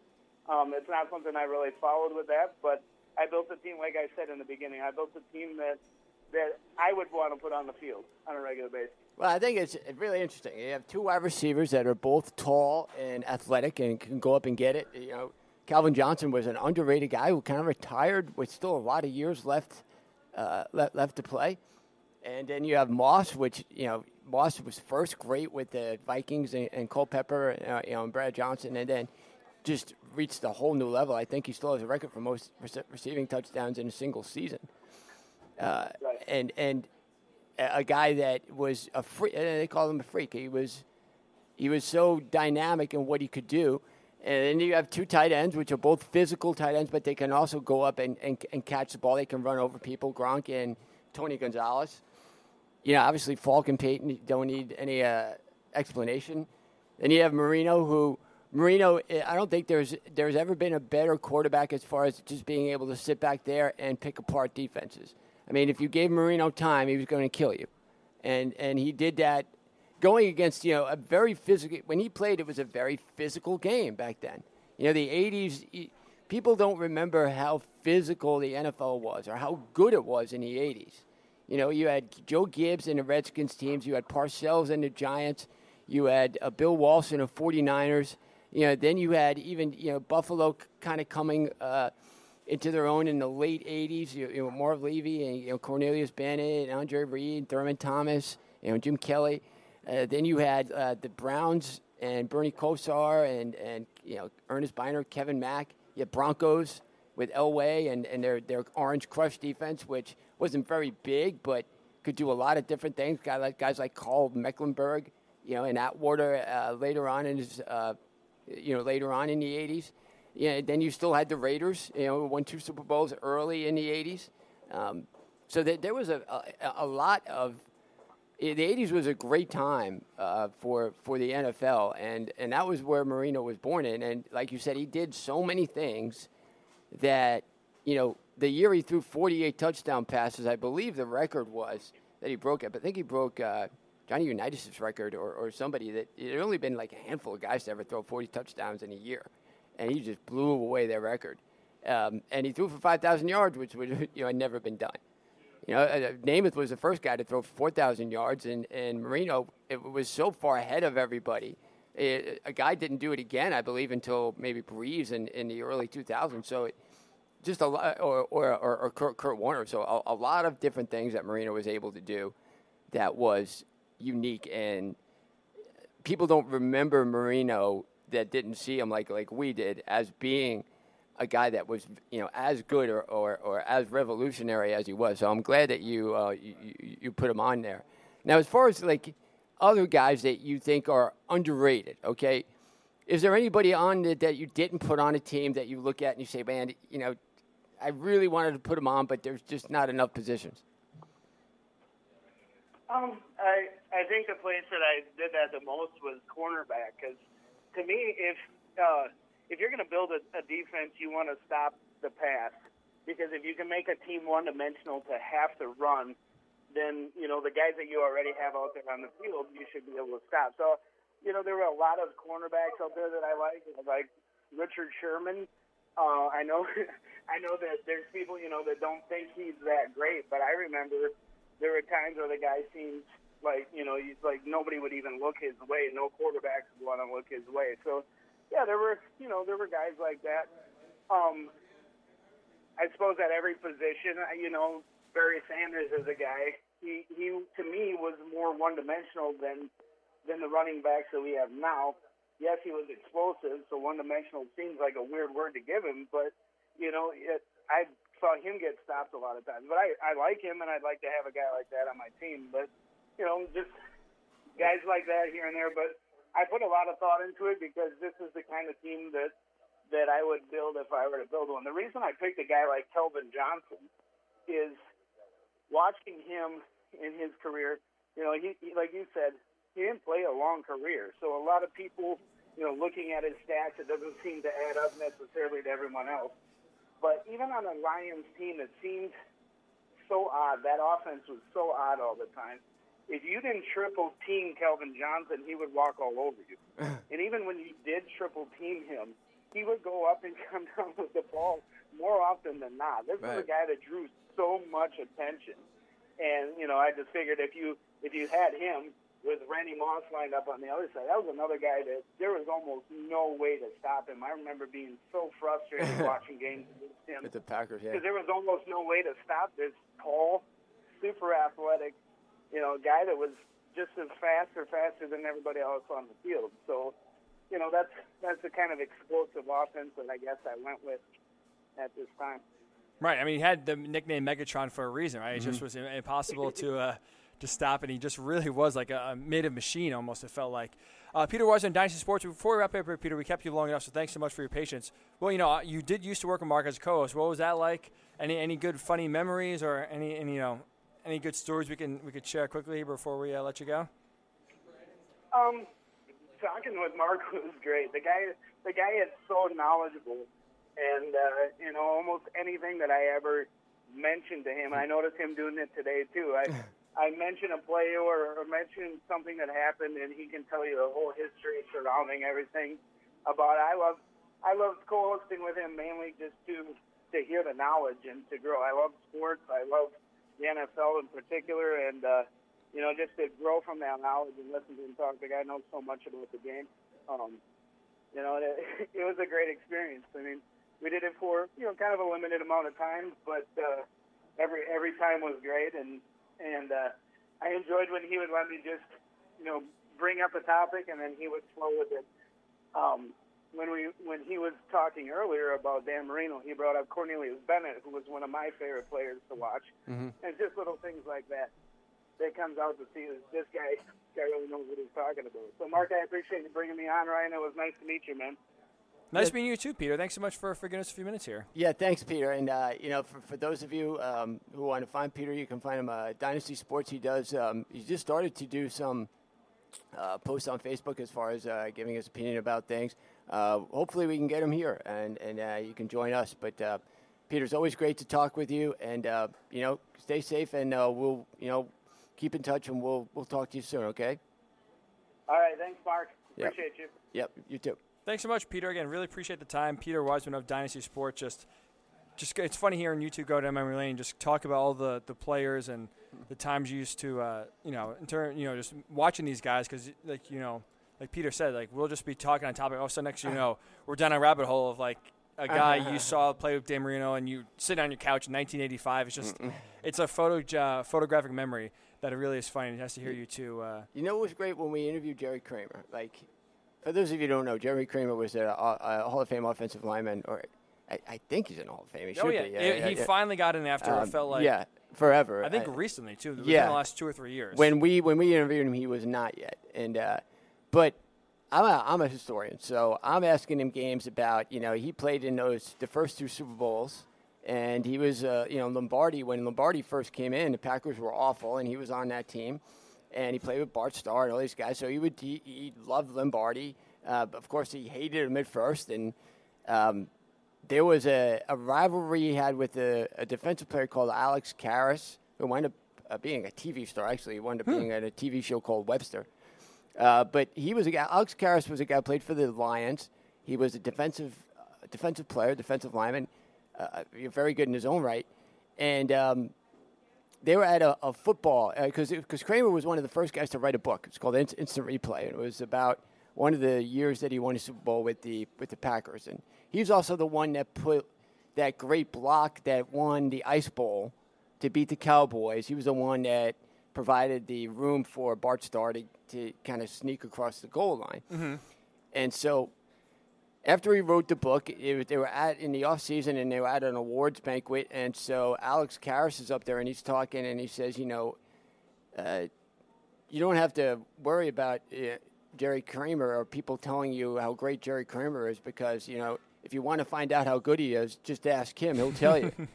And so, or how good his book is, he'll tell you. So when Kramer got up to speak, he goes, Alex, that's great that you would say that, and it's amazing, and I hope that there was a lot of people that wind up reading my book who read it to you. Kind of like you don't know how to read. I'm glad that a lot of people who read the book to you, and it was kind of like a shot back at him. And so he told us that story. I asked him about that story. I asked him about the games. People who don't remember, the Cowboys back then lost to the Packers, not only in the Ice Bowl, which was a great game, but the year before they lost to them in Dallas, where Green Bay stopped them. They had first and goal at the 3, and if the Cowboys would have won, it would have pushed that game into overtime. And the Cowboys could have very well been in the first 2 Super Bowls. And instead of the Vince Lombardi Trophy, it could have been the Tom Landry Trophy. So altered history. This is what we're talking about. Also, next we're in our rabbit hole of Super Bowl 1 and 2 and how it could have been the Cowboys, and it's just funny to hear and you the guys, Packers, and all these facts going back, way back. It was great to talk to him about that because, I doubt there's many people who would ask him about that. People who even knew about that, who knew how good Don Meredith was. Don Meredith was one of the first guys on Monday Night Football with Howard Cosell, and Keith Jackson started their first year, and then Frank Gifford came in. So it was really great. I remember that to me was something that just to sit there, and I love interviewing people, but to be able to interview someone like Jerry Kramer, that to me was an honor. Must have been so cool. It really was. I don't even remember how we got the gas. I didn't get it. I had nothing to do with it. That was all Peter. But hey, all that matters is you got him. You got to talk to him. Like I said, you talked to an eventual Hall of Fame lineman, which is just so cool. And like you said, just a great opportunity. So yeah, it was great to have Peter on. I hope we can have him on again because, like you said, just you two with the historian minds. It's just awesome to hear, especially for someone again. I missed so much of the NFL, right? So it's just nice to hear even with the everything we just talked about. It's so nice to hear you two just going back and forth on all the great players. And to your point too, we talk about the NFL 100 team. It's just so funny because so much of Peter's guys aren't on that team, right? But there's really not many guys he listed. I would argue and say, hey, they don't deserve it. It's just hard to beat that team, right? It's so crazy how much talent there are, and like you said, some positions are just stacked. Polamalu wasn't on the safety list on the NFL team. So who would you while we're on this topic? Let's kind of brainstorm about guys you would choose or guys that really were underrated kind of at their position. So as far as quarterbacks, we know the great ones. Like, who is a quarterback you saw that wouldn't be considered a Hall of Famer or a can't-miss guy, but who is one of the quarterbacks you see that you appreciated watching in your lifetime as an NFL fan? That wouldn't be a Hall of Famer? Yeah, that was like, man, this guy's really good, but he's probably not going to be – like, he doesn't compete with a Brady or a Drew Brees. I have to think because, to be honest, like we could go back to like Todd Blackledge, like an old Penn State guy, Chuck Fusina. Because I'm trying to, because like obviously growing up now, a lot of my memories were after 2000, so that's kind of a different era with quarterbacks. So now, like growing up a Colts fan, I watched a lot of Peyton Manning. So now it's like where would you put Andrew Luck? Ooh, that's. I guess you're right. Like he's not going to be a Hall of Fame quarterback. But he had the talent to be a Hall of Fame quarterback. His career and injuries derailed that. I would say that's a good point. He's up there. I'm not trying to sound like a homer. He's up there. I'm trying to think. Or like Alex Smith. I liked Alex Smith. He was okay. I mean, he's decent. Like I don't think he's anywhere near the Hall. He's obviously nowhere near the Hall of Fame. Guy like Alex Smith was okay. I mean, outside of 2 or 3 years, like it was be really. I would take. I mean, it's going to be. Obviously you could take this different ways, but as a Colin Kaepernick guy that when he burst on the scene with the 49ers was so exciting and interesting to watch because he was almost like a unicorn in and of himself because he was bigger than Michael Vick. He had a strong arm. So he was sort of doing Lamar Jackson-esque things. Right, but before Lamar Jackson, because that was kind of a 49ers team that was sort of built under Jim Harbaugh the same way the Ravens are built now, right? Power run game. Yep. They had some Frank big Gore, receivers, but they weren't like, they didn't spread Michael out. Crabtree, right, like they were kind of built sort of like the Ravens are now, but before that time, and like you said, he just ran like a gazelle. That was kind of the animal that, he had those long legs. He had such a unique throwing motion to it. Like he would fling it like those guys in the electronic football games. Like, right. And I know this will hurt Pete if you're still listening. That would hurt him, but I remember like in the playoff game when the Packers went to Candlestick Park and just I think he ran for 200 yards, if I'm not mistaken. It's just like just galloping all over the field. Just one of those guys where in that 2 or 3 year run when they went to the Super Bowl and I think lost in the NFC title game. They lost to the the year they lost to the Giants. That was Alex Smith. Okay. And then they wound up beating the Falcons when they were down big. Yep. And then the year after was that with the Seahawks. Remember with the Sherman and screaming. Yes. Yeah, but they were in position to win that game. Yeah. So they had a nice 2 or 3 year run right there with Colin Kaepernick, where it was just like they were such a dynamic offense, and sort of stopped. So I'd say that's probably a guy again. Politics aside, kneeling aside, that was just one of those guys where when he was there, it was just so much fun to watch because he was something we never seen before. What about you? I think Kaepernick was just – there was a reason why. I mean, Alex Smith was good. Serviceable, right? After Harbaugh got there, Smith had a whole new career, okay? And even at that 2011 season, they came out of nowhere. They wound up winning the division. They beat a very good Saints team in the divisional round in a game where Smith had to twice in the last 3 minutes come down and lead scoring drive. One he actually ran for, and the other he wound up hitting, I believe, Vernon Davis. Yeah, Vernon Davis was like crying on the sideline, I believe, against the Saints in that playoff game. Yep, it was kind of like the catch three they called it because you had Montana to Clark, then you had Young to Terrell Owens, and then you had Smith to Vernon Davis. But there were a couple plays on that where Vernon Davis was just he was really good too. He was a guy that was underrated. Maybe I would put him in that category. But as far as overall guys, like as far as quarterbacks that have played recently. It's tough, right? Like it's tough because the talent is so much higher and so much better than it was. So now, like, not many guys stand out because like we have so much talent, so much young talent. Right? You look at now, like you have Patrick Mahomes, Lamar Jackson, and Deshaun Watson. Those guys are just in their third years now, like, and they are already close to the top. So it's like to your point, like the talent and the level has gone up so much, and there's so much competition for quarterback. It's so important that now, to your point, right? There's not many guys that either stick out or are super really good, but just not on that same level. I mean, maybe Kirk Cousins in terms of putting up chunk numbers, but I mean, it's tough to say like a guy was either before his time or kind of was doing things before they are now because just the ball is being thrown so much. It's a different game. I would say a guy that I have a lot of respect for that has had an underrated career, Matthew Stafford. Yeah, that's a good one. That's a really good one. Yeah, he's thrown for 5,000 yards. But not only has he thrown for 5,000 yards, but there are a couple seasons where he threw, if I can bring up his stats here.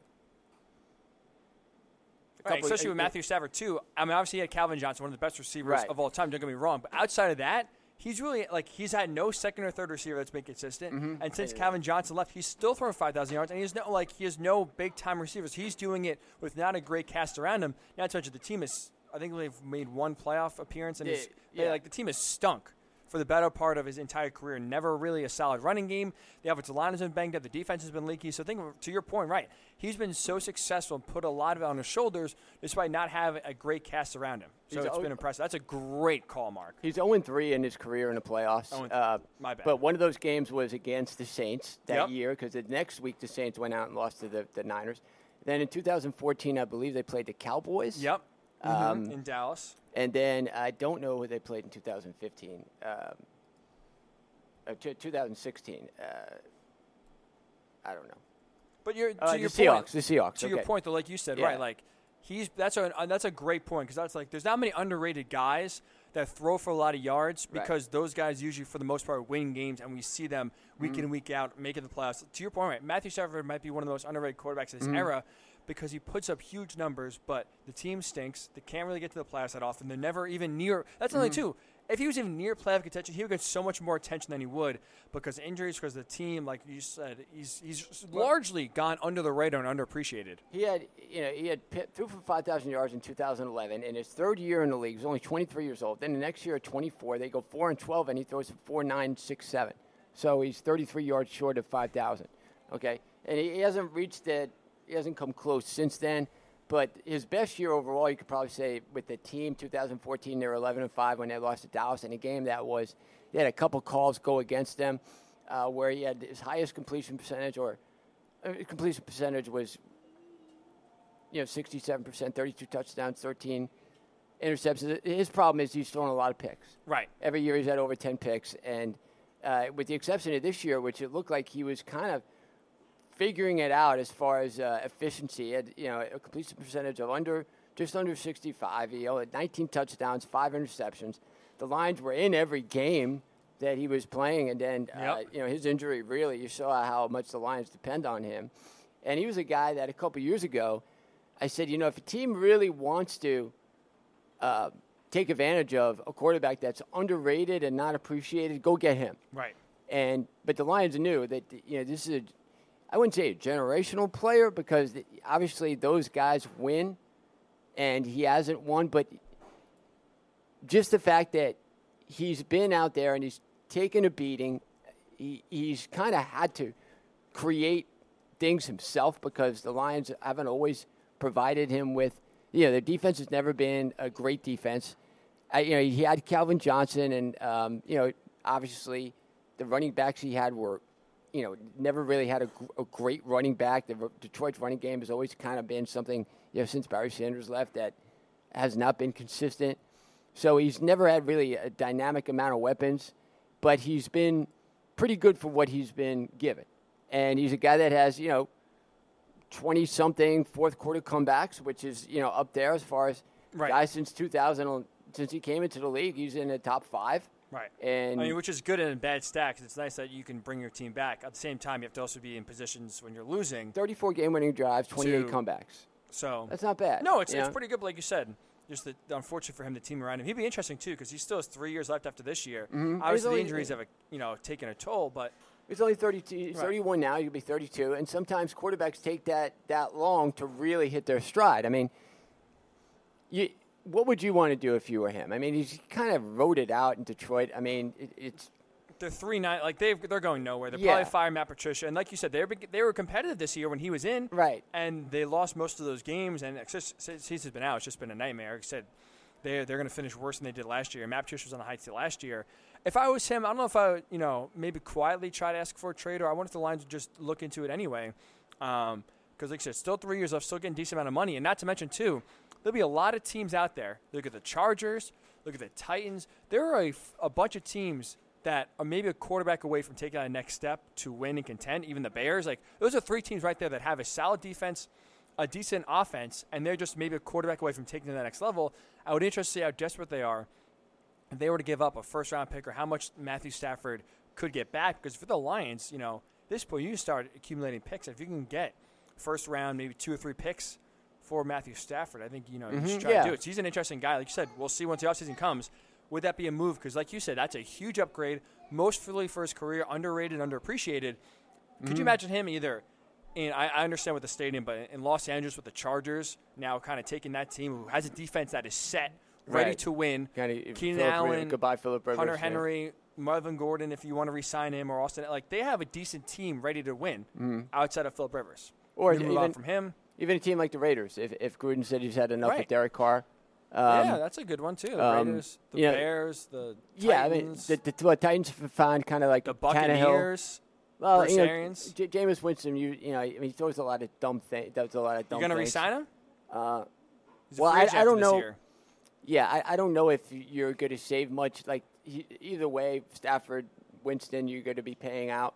Yeah, so I'd rather Stafford turns the ball over less. Jameis Winston. But Stafford still throws it. But you don't know how he would do with the team that was maybe a little I look at better. Throwing to Chris Godwin and Mike Evans is a lot better than throwing to Kenny Galladay and. Let's see who else. Maybe not the Redskins, or maybe not the Giants because they got Daniel Jones. Not the Cardinals, obviously not the Rams, not the 49ers. No, but not the Saints, I think not the Bears. Absolutely, the Bears. Yeah, the Bears would be good. The Panthers is another team that if you want to make a trade for. Maybe the Steelers too. Roethlisberger's last. You still sign that big extension. You'll see if he comes back healthy. But to your point, I mean, maybe in the Broncos if they don't like Drew Lock. I mean, Drew Lock's been playing well, but. Yeah, but there's a lot of different ways you can go, and again, the need will be there, right? The demand will, if Matthew Stafford is available, the demand will absolutely be there for teams. There's enough teams, like we said, with enough pieces around them that are just a quarterback away from legitimately contending. Well, you got a team like the Broncos who have, I believe, 3 third-round picks. Okay, maybe they could put I think you'd be a great fit in Denver. It's not the biggest as far as media. He's not going to have that much pressure on him. I mean, Elway was the guy they were always really comparing him to. But, it's not like you're going into a place that has never won and are just so desperate for winning. I think Pittsburgh would be a great place for him. I think he'd be a great fit there. I don't know why. I still don't know if the Steelers are ready to move. They just gave Big Ben that extension last offseason. He's the same age as Eli. You figure Eli's career is over. Rivers, he's been more durable. He has been the most durable of the 3. I mean, no one's getting banged Eli? up. No. Well, Eli has been, yeah. Yeah, I guess. But Big Ben has been most productive still, for sure. But he's – I think they've played pretty well. I mean, look, they're obviously better with him. I mean, the guy's won 2 Super Bowls. He's going to be a Hall of Famer. But he's at the downside of his career. Like, I think if they could get a guy like Stafford to bring him in and kind of take over for him, because he's 38? So how many more years does he have left? I just don't see the Steelers personally moving on, especially after all that money just gave them. How long a contract? It was a decent extension, decent amount of money, and you just did it this past offseason. But how many more years you figure? I think it was a 2-year deal, 2-year extension, $37.5 million signing bonus, $30 million guaranteed. So you have that was going into this year. This year is washed up, yes. So he has one more. He has 2 more years left under contract. So, I don't see them leaving and kind of, especially if they can't, you're not going to cut Big Ben. No. And eat that money. Well, and then on top of that, trade a decent amount. You already don't have a first-round pick because you get it from Minka Fitzpatrick. So think about that, too. Like, draft capital. You got to also think about from the Lions' point of view, you're not just going to give him away. Right. For like a 5th-round pick. Well, I'm just saying where I think he would fit, to be a good fit. Like, obviously, there are extenuating circumstances where it wouldn't work out. But if you're looking at teams that I think he would really be someone where he could go and win, Pittsburgh I think would be a great place for him. Look, I think he would be, if Josh Allen, the inconsistency there, I think he'd be great with Buffalo. Already pulling the cord on Josh Allen. That's not going to happen. Obviously, they believe in Josh Allen, and he hasn't really done anything to warrant taking that away from him. I mean, he's had some big moments this year, Josh Allen. Definitely more than I expected. Right. Because I looked at his completion percentage. I said, this guy's not going to be much of an NFL quarterback. But the Bills have been kind of there all season, laying in the weeds, and now they'll find themselves in position. They have a huge game this weekend against the Steelers. Mm-hmm. If they beat the Steelers, they'll clinch a playoff spot, and then they still have a shot at winning the AFC East, which nobody would have given them a shot. Nope. I thought that they would be lucky to win 4 or 5 games at the beginning of the year. Yeah, I did not see the Bills coming on with you, but what Sean McDermott has built, especially that defense, has been so stout, so good. A very underrated coach. Right. Oh, yeah. Oh, absolutely. Yeah. Absolute catalyst for that Bills team. I think you saw it with McDermott. I remember the first game against the Jets, he did a couple things as a coach where I'm like, wow, that was really underrated what he did. Like whether it's calling timeouts at specific times or like he seems to understand the game really well. And he understands his players pretty good. And this was a guy that nobody really – it wasn't like he was a guru that, was supposed to be the next great coach, kind of just under the radar kind of stuff. But he's got to be up there as far as, guys that were coach of the year. Like, I know they're probably not going to give it to him, but he's definitely up there as far as I'm concerned. Oh, absolutely. Like you said, and what they're doing, too, in Buffalo, which is so important, they're building a culture, right? That's what Sean McDermott has built. Even since he's been there, they've struggled a little bit, but he is building a culture and identity, and that team is buying it right now. You see they're building around the defense, like you said, and they are being led from the front. Credit to Sean McDermott. Like I said, one of the most underrated coaches in the NFL, and Buffalo is building something special. Even if, they make the playoffs year first or exit, they are still building something very special. And you said, if Josh Allen could kind of develop and just be not the reason why they lose games and then eventually be the reason why they win games, because right now that defense is so good, they'll be tough, and they could take the torch from the Patriots if this dynasty ends in the next few years, which who knows? I mean, who knows what the Patriots can do, but if they're right now, they are the team that is primed to take the Patriots dynasty and end it. Right now, the Dolphins and the Jets right now, we know they're sputtering their wheels. The Bills are building the right thing right now in order to kind of overtake the Patriots at some point. And like you said, you go into Foxborough and win, you have the division. It'll be interesting. So, although the Dolphins have really put themselves in good position, they have a lot of picks. No, they do. And like I said, but they're still a few years away, and they still have to build that. They're trying to build what the Bills did. They're trying to build a culture, get guys in that they want to succeed, and could buy into that culture and build it from there, which is the right way to do it. It takes time. It absolutely takes time, but that's how you build a sustainable, long-term winner. The Bills did it, and that should be the identity of a lot of the teams going forward, because that's how you truly build a sustained winner. So we'll see again. Buffalo's been a great story this year. They do have a big game in Pittsburgh, which we'll get to. We have our Week 15 picks to get to as well. And we come back a little. MLB Hot Stove, right? Winter meetings in San Diego this week just came to an end. A ton of big signings. The Yankees signed Garrett Cole. We'll get to that. The Mets signed 2 pitchers to try to deepen their rotation. Waka, right? And should we be concerned about all the young players on the trading block in the MLB? It is the Morning Boys. Ryan Hickey, Mark Everett Kelly with you on the Worldwide Sports Radio Network. You're listening to the Worldwide Sports Radio Network. You're listening to the Morning Boys on the Worldwide Sports Radio Network.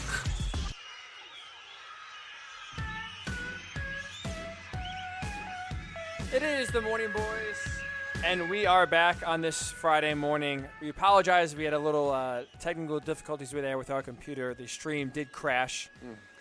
So we just re-put it up. So if you're on Facebook, if you're on Twitter, Periscope, hopefully you can rewatch the new stream that is live. We are back here for the next 45 minutes or so till the top of the hour, and the Haystack comes up next. Mark, a lot to get to so far. Obviously, it's college football. We do want to get to the hot stove quick, as the Yankees do end up signing Garrett Cole to a massive deal. Yeah, it's funny that going into this offseason, last year there were all these big free agents that, the Manny Machados, the Bryce Harpers, who took forever for them to sign their deals. What were they worth? There was almost like a collusion going on with the owners. Where actually there was a case in the 80s where the Players Association brought the owners to court and actually won, and they proved collusion. I believe like a big free agent that year was Andre Dawson, coming from the Expos, going to the Cubs and signing for way less than what it was anticipated they would sign for, because there has been times when owners have tried to cut player salaries and not sign guys that were trying to, set themselves up for the rest of their lives. It's amazing how contracts in MLB have taken off. You look at where they were in the 60s and 70s compared to where they are now. You have a $300-and-something million contract for Garrett Cole.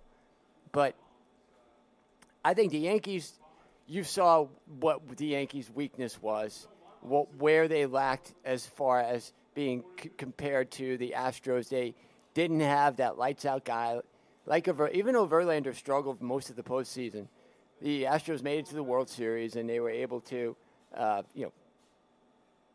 a 3-2 lead and almost, and lose all 4 games at home. So Verlander was good, but not great. Cole was great at times, but in the World Series he wasn't able to win. In game 2, and then you expected more out of the Astros rotation because they were set with that kind of 1-2 lights out guys. So it's not like that's a definite that you're going to win even when you have those many guys. I believe like Detroit one year had Scherzer and Verlander. Yep. And who was the third guy that they had? Anibal Sanchez? Yeah, I think it was Anibal Sanchez because I remember those 3 were all pitching in the World Series at one point or another, and they all were on the Tiger staff that one year, like you said. So it is funny. So the Yankees definitely get a guy like that, but the Yankees kind of made a point to see exactly what they could do with the changing baseball scope of is it better to now, especially in specific games, just go with relievers. And I never got that because relievers are guys that are not good enough to be starters. Most of them, at least, guys, middle relievers that they were going to fill those innings with, were guys that you wouldn't throw normally. I mean, if you're not going to start them, they were basically on the team to kind of fill up roles and, maybe put a bridge between them and a closer. So they are in the game at really important times. It's almost like you have the starter go, obviously, the first couple innings, first 5-6 innings. So those are obviously important because you're throwing a guy who you're saying is good enough to start a Major League Baseball game. He's better than these other guys that you have in the bullpen.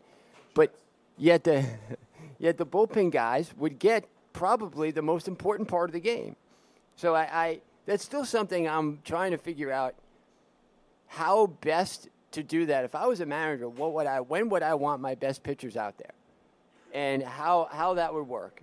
So you saw that the Yankees tried to do it with bullpen guys over starters. They had guys that were good enough to be starters and, would win games because the Yankees were so good. But they didn't have a Cole. They didn't have a Verlander. They didn't have a Clayton Kershaw, even though he's kind of struggled in the postseason. Right, but they didn't have that go-to Never Strasburg, Scherzer, right. ace that they knew we're going to put out here. He'll be better than whoever the other team has, and he'll just shut the other team down. They did not have that in the playoffs. Mm-hmm. But they were so, and they did all the injuries the Yankees had. To me, the Yankees were such an enigma this year because all the guys you expected to have big years didn't. And these guys are going to be back next year. What if they have big years? Like the Yankees still win 100 games. Like imagine what they're going to do. So now that they have a guy like Cole to lead that rotation, you remember what happened that one year that they really had a free agent frenzy where they signed Teixeira, they signed CC Sabathia, they signed A.J. Burnett, and then they wound up winning the World Series in 2009. You look at the AL East and you think, well, there's no one really that can match up with the Yankees. Oh, here, the Tigers in 2014 had Scherzer, Verlander, and David Price. David Price, that was top 3. And then they still had Sanchez, Rick Porcello was crazy. The messages signed. So, yeah, and that was a team that didn't even win a series. So, it's not always the answer. Having great starters, you do need to have guys to get outs in the late innings. But you hear about this all the time. Don't give relievers big-time contracts because they're so inconsistent. There's a lot of talk about Hader from Milwaukee being on a trade block. And when you saw Diaz last year for the Mariners, how lights out he was in 2018 coming to the Mets and being a disaster this year, you don't want to overuse a guy. I mean, even young guys like that, Hader's thrown a lot of innings these last couple of years. You saw Miller. Like he was pretty much one of the best pitchers in baseball those couple of years with the Indians, and then he's kind of disappeared. So how would you do it? Because I know what I would do as far as middle relievers. How would you do it as far as guys you would bring in to try and build your bullpen? To me, looking at relievers are to me like NFL kickers because they're so inconsistent. It goes year to year. You can't really trust them. I would not give a lot of these guys long-term, multi-year deals unless it is a guaranteed fact, and they are not many of those guys out there. There's a few relievers that are reliable year in, year out, but there's not many.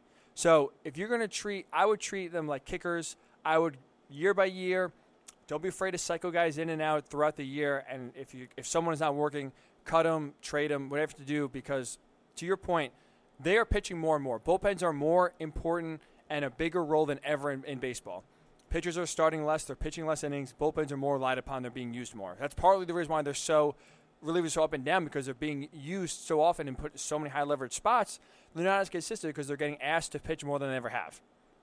So I would just go case by case, year by year with relievers and just try to patch it together, because it's shown. And again, some relievers have been consistent, but more times than not, year by year, it all depends. So I would take it and kind of patchwork it as we go, because the Yankees have really been the only ones who have had a consistent bullpen year in and year out, and they've made that a strength year in and year out, which is important. But other than that, any guy you look at, it's tough to get reliable years, plural, out of them. Mm-hmm. So I would, if you're a contending team, if you're the Yankees, if you're the Dodgers, if you're the Nationals now trying to defend your crown, if you're the Braves, I would pay decent money for a one-year deal rather than spread it out over 2 or 3 years, because we've seen now guys can have a great year and you can get some great value for a pitcher that's had a down year, like Blake Trinan, for example, signing 10 years with the Dodgers. I think that's a good signing. I wish the Mets got him, because that's a guy coming now off a down year with the A's, but it was lights out 2 years ago. Mm-hmm. Can you find it? Maybe, a new place, new pitching staff, new pitching philosophy. Maybe he could find it again, because he was shut down with Oakland 2 years ago. He was a big reason why they made that big push at the end of the year to get to the playoffs, because once they got to the ninth inning, no one was touching him. So you know it's there. It's just like Edwin Diaz. You know the lights out stuff is there. It's just how can you harness that and make it a consistent thing year in and year out. So that's how I would treat relievers. Yeah, I would not spend a lot of money. I would just go year to year for the most part, and just go for consistency over maybe a hit or miss sort of thing. And again, it's easier said than done, but they're just too fickle.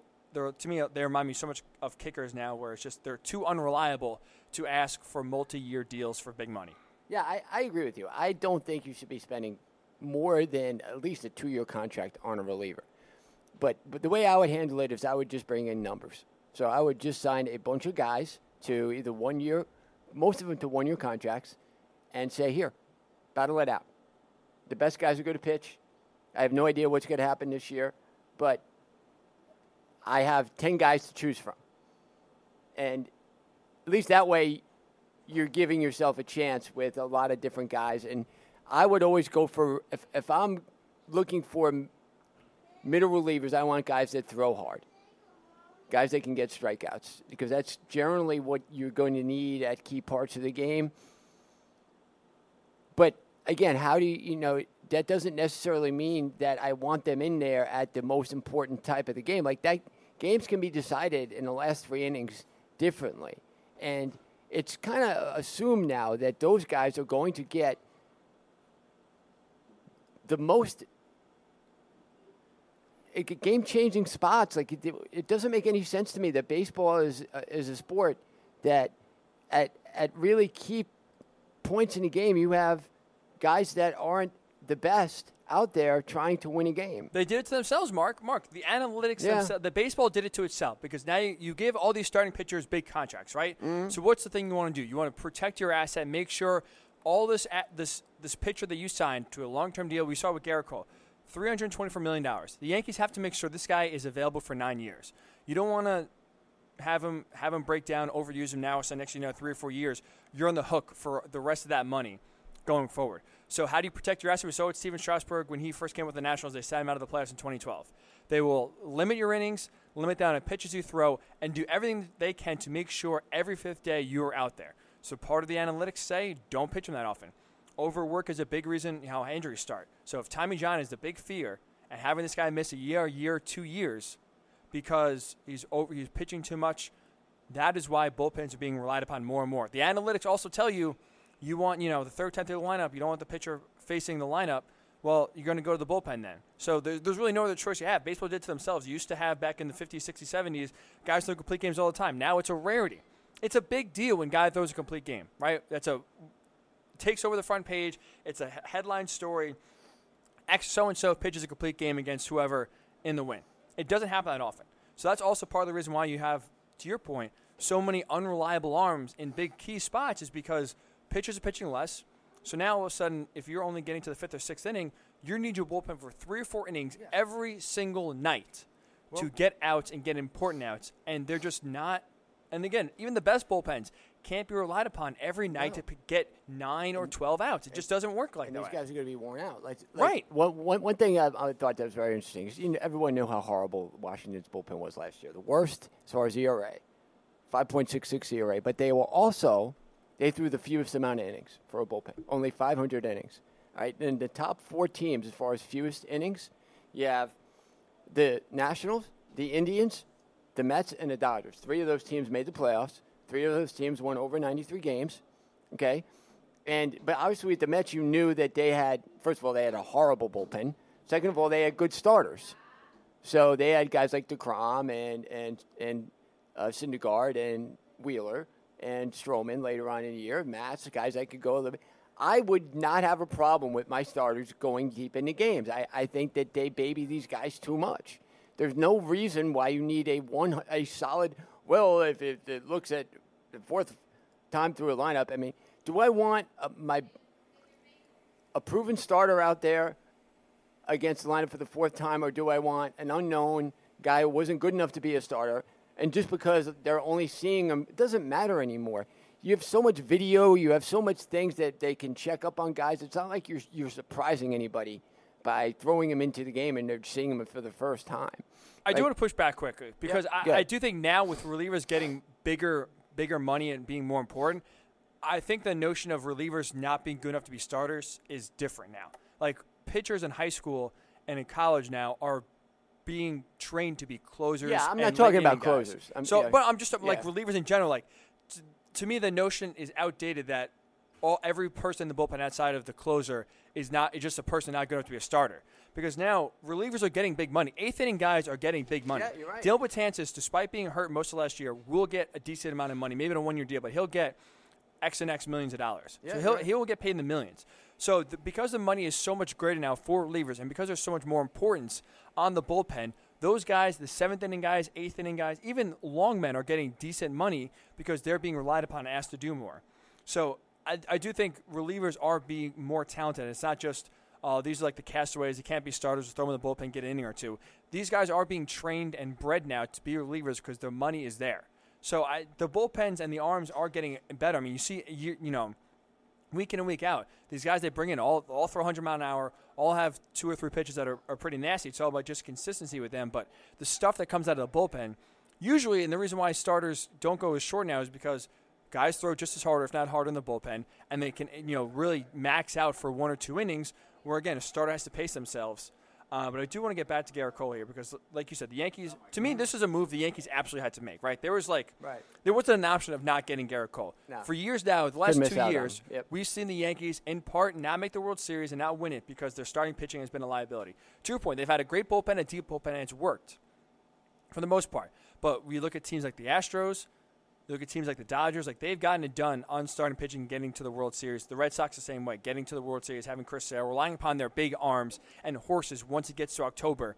We saw the Nationals. The Nationals pitched essentially 3 guys. The Corbin, Scherzer, Strasburg, starter out of the bullpen. That was it, essentially. Mm-hmm. So the Yankees needed someone like that because they did not have that. Severino has been a nice story. He's been really good. He's been obviously banged up last year. He hasn't been consistent enough to be that number 1 guy that's just a stopper.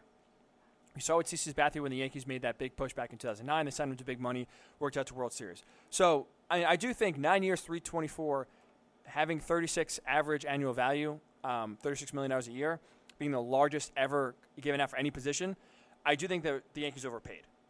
Now, with that being said, they absolutely had to do it. And part of the reason why I had to do it is because, like we just said, Brian Cashman did not put the Yankees in positions, whether trade or off-season signings, to get a starter to where the Yankees now were forced to basically play their own hand and basically, essentially they handed Gerrit Cole a blank check. He wanted, whether he wanted to be in Anaheim or not, the Yankees were making it known that no matter where you want to be, if the price is right, you will go for the highest bidder. We will be that highest bidder. Apparently, the Dodgers and Angels had over $300 million on the table, willing to go higher. The Yankees outbid everyone else and made it clear we will not lose out to Gerrit Cole. So credit to Brian Cashman and the Yankees for opening their wallets and getting it done. Like you said, they had to do it. And now they finally get that frontline starter, that big-time shutdown ace that you want. And to me, at least, I don't know, let me hear what you think. Because he's 29, because the money's so great, I think the Yankees have a 3 or 4 year window where Cole will be in his prime, pitching the best he possibly can. Do they have that window, 3 or 4 years, to win at least one World Series, if not multiple? Because then once you start getting to age 33, 34, 35, and you're paying Gerrit Cole all of this money, eating up a lot of this, for lack of a better word, salary cap, although there's no real cap in MLB, but people do see the luxury tax and do see that on the payroll they try to curtail that. Cole's going to take up a lot of this payroll going forward, and he will be older. I mean, they're going to pay him until he's 38 years old. 9-year deal is 29 years old. So they have, to me, at least a 3 or 4 year window they have to capitalize before they have to pay Aaron Judge, before they have to pay Gleyber Torres, even Gary Sanchez, where they need to win and win early. Do you agree with that, or do you think the window's longer? No, I think you're right. I think that there's look, the Yankees have a lot of guys that are still young that they don't have to worry about paying now. Okay, they, like you said, Gleyber and Andujar, okay, and they have also a lot of guys that are nearing their end of their career, like Brett Gardner's not going to be around forever. He's a very bringing him back again. He seems immortal, but he's coming back for another year, it seems like. Key part of the team. Stanton, you don't know, he hasn't been a big contributor, okay, but they got him for a reason. Obviously, Judge is a huge guy. He's got a number of years left, so he's not an issue. Some of their other guys that they're relying on in the bullpen, you don't know how long those guys are. A Betances, there's a shelf life for those types of guys. But they come in and out, and they're easily replaced. But even a Chapman, is a bit of an unknown as a closer. Most analysts consider him one of the best in baseball, but you've seen him blow up at key times. You saw him in Game 7 of the World Series. You saw him, last year give up the game-winning home run to the Astros to lose Game 6. So it's not like he's a can't miss. So there are maybe one or two things that the Yankees probably would like. Like there was talk about them still going out and getting like a Bumgarner just to really, solidify things. But I think they've done all they can. They don't have to worry about offense. Their offense is good enough. But as we saw with the Yankees from like 2012 to 2015 or 2011 to 2014, when they had guys like Swisher and Granderson and guys that would put up these gaudy regular season numbers, they all could be pitched to in the postseason. Yep. So Nick Swisher especially. Yeah, Swisher he would just disappear. He would go on a witness protection. He wished he disappeared. Yeah. That's the worst part. He would be right there in the forefront. And even Granderson had 40 home runs, and then he would hit 120 in the division series. So it's nice that these guys put up gaudy offensive numbers, and you saw that a little bit last year too. Some of these guys for the Yankees didn't come through in the ALCS against the Astros when you would think, okay, these guys are kind of done it all year. They've done it in big games. They did it in the division series. There's no reason for them not to. So it matters how. Look, a guy like Stanton is a guy like that is going to put up big numbers in the regular season, but there's so many weaknesses in his approach that you're not really. We'd rather face him in a big spot in a postseason. Okay, a guy like Swisher, you knew he was. When he's up against 4 or 5, number 4 or 5 starters, he can maybe, go off on them. But against really elite pitchers, they know how to pitch to him. Same with Gary Sanchez, too. Same thing last year. He was a non-factor, especially in the ALCS. Yeah. He's a bit of an unknown still because he's still young enough to make the adjustments where you've seen him be able to, come through in big moments during the race. Like, I think Sanchez isn't a hit or miss guy. Like, he's not a strikeout or nothing guy. He's a guy that usually can make contact and usually is going to give you a good at bat. It's not like he has a hole in his bat like a guy like Stanton. Right, he's a gap hitter. Right. Gary, with power, but he hits the ball like I said, contact. But when the playoffs came, he struggled. Absolutely. He did. But then you got to think, do we want guys that are going to put up gaudy regular season numbers and that have glaring weaknesses that are going to be exposed in the postseason? or do we want guys that are going to put up solid numbers in the regular season, but be hard outs, be tough guys to strike out, put the ball in play? Like, what do you want on your team? There's got to be a balance. You saw some of the best offenses I've ever seen during the regular season. I remember the Rangers in the late 90s. They had, Pudge Rodriguez and Juan Gonzalez and, some of the, Palmeiro, some just guys that would put up, Hall of Fame type numbers in regular season, and then they couldn't beat the Yankees at all. Division series, David Wells, Roger Clemens, like they would go hitless and they would be out in 3 games. The Astros, I remember one year they had like Hidalgo, Bagwell, Biggio, guys who put up great offensive numbers. The Braves went right through them. You saw great offenses in the last couple of years. The Dodgers last year, incredible offense, put up great numbers during the regular season and couldn't beat the Nationals. Yep. Okay, and like, do you think you're going to see more of starters in their off day coming in and getting big outs? In the regular season or postseason? In the regular season. No. Oh, no. God, no. You don't think so? Because the regular season and the postseason are it's almost 2 different sports almost. The regular season is too long. You can't do that. Obviously, Pitchers are for already the pitching postseason enough. year, you're going to do that. You can't do it. I even like Andrew Miller, right? When Tito Francona with the Indians first started using Andrew Miller, he was really the first one to kind of reinvent and kind of utilize the bullpen as much as possible, right? So he was kind of the first guy that brought in Andrew Miller, who was their closer at any point. 5th inning, if that's a biggest spot, high leverage situation, he's going to bring him in. And now we start to see that trend start to happen where there's no real roles when it comes to postseason. They'll bring him in whenever. But in the regular season, you still bring Andrew Miller in the 9th inning. You're not going to bring him in the 5th inning in a bases loaded 2-out jam when you're up 2-1 in the 5th inning. You're not going to do it.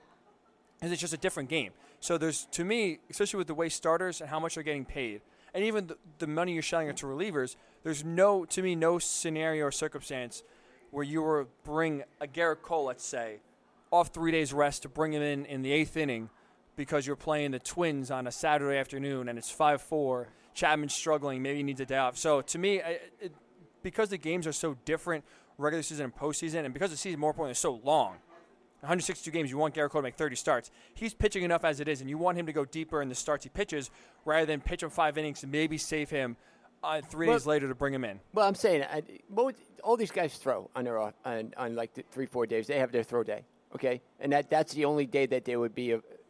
If I was doing it, it was the only day they'd be available to pitch. Okay, but whose throw day is it? Whose throw day is it? You go no more than 1 inning. If you're needed, be on call. Like, would it be better to do that and know that you're putting the game in the hands of a guy that you're counting on most of the season? Would it be better to do that more often than giving the game to average pitchers in big spots? I still say no, because a throw day and pitching in a game is too, in terms of adrenaline, in terms of excitement level, to me, it's 2 different things. Well, a throw day, you're not like you're pitching. You're right. You're pitching 30 pitches. It's supposed to be a simulated start per se. Right. But there's also an ease to it as well, where you're starting to work your way back. Your arm has been tired. You're working. You're building out that lactic acid. You're still kind of working your way back to get loose. Lactic acid. I didn't think that would going to make our way into the show. But it's true. I mean, that's why pitchers run so much, because all the lactic acid builds because they're using their arm for 100 pitches every 5 days. So to me, it's more of like a warm up walkthrough per se than actually you're firing live bullets here. So to go into a game that adrenaline rushing, throwing as hard as you can, rearing back, you can't just ease your way into it. To me. So I don't think it would happen. If I was a manager, I absolutely would not use it in the regular season. So say you have a 1-run lead going into the 8th inning, who knows what a big game is during the regular season? There's so many big games. Too, right? There's to start no an big inning. Game. To start an inning. Games. To start an inning. No. A guy goes out for the 8th inning. You got to protect a 1-run lead. Okay, it's your turn to throw this. You're pitching 3 days from now. This is your throw time. You have the start of an inning. You're not bringing him into a tense situation. You're not bringing him with the bases loaded, no outs. Obviously, would that be the only situation where you would do something like that? I would never do it. Okay. I would never, ever, ever do it unless it's game 161 and it's basically we have to win out where it is a playoff game just to get in. That's the only time I'm doing it. Especially if I'm the Yankees are paying Garrett Cole. Any of these starting pitchers, any of these big-time pitchers, no way. Okay. I'm sorry. You pay your bullpen too much. You pay these starters too much. And they already pitch enough as it is. If you didn't have big time, like the only big time guy in a bullpen I would really give that kind of money to would be my closer. I get it, but guys, again, even middle leaguers now are getting $1 million. That's not big money, $1 million or $2 million, but you're still paying these guys decent amount of money. So to me, you would? I would never give reliever. No, I'm talking about middle relievers that type of money. You'd bring a Garrett Cole, let's say in August. I would be open to the idea. I would think it'd be an interesting way. I would want more evidence that something like that could pay off. Like if I knew it wasn't going to have, like these guys are throwing anyway, so I would want to see, how much they get into on their off day, how hard they throw, what their level of intensity is, that type of thing. Kind of going into the season knowing, hey guys, you may be called on to do this. So that way they already know ahead of time. Not that it would be a set thing that would happen in every situation, but I think that I would be open to it in specific games that I thought were important for our team to win. Just so the guys can get used to it. I think you saw it really work with the Nationals where they were so freaking awful during the regular season. I mean, I couldn't wait to get to the Nationals bullpen when I played against, when the Mets played against. I mean, guys like Fernando Rodney, and it was like a circus. You didn't know what was going to come out. It was like a bag full of tricks. What are we going to see today? Like they would invent new ways to lose, but yet, against three teams that they really were overmatched against as far as pitching, they were able to do that and hold off teams using their starters, using guys, for one inning here, one inning there, mix and matching. I understand it was only for a specific amount of time, and it just, works out well in a postseason that you're able to have those types of numbers. But I think I would be open to it. I wouldn't necessarily employ it as some sort of strategy. I would still probably go with middle relievers in that situation, but I would at least be open to, well, what's the harm? Is this really going to tax my starter's arm? Is this really going to make them, be the deciding factor on whether or not I get length out of him on his normal start? Like, how does that affect him on his normal start? Because I would let my starters stay in a little bit longer anyway. I would want my starter to go. I would not be afraid to have my starter go 130, 140 pitches, into the seventh inning, into the eighth inning, and maybe that would take the burden off of giving the game to guys that I don't think are my best pitchers at the biggest time. Yeah, I mean, I just don't think, to me, I don't think anything will change in the regular season just because it's too long and there's too much money tied up into these big name guys. But we'll see. Again, baseball ebb and flows. Things do change. We used to have starters, like you said, go 150, 60, 70 pitches every 4 days. Right. Now it's changed, so we'll see if why do you think that is, though? Like there was analytics, I just think, and people are getting started sooner. That's another thing, too. Like, you're training all year round, so now your arm gets more tired. Surgeries happen more often. Injuries happen more often because it comes out of money.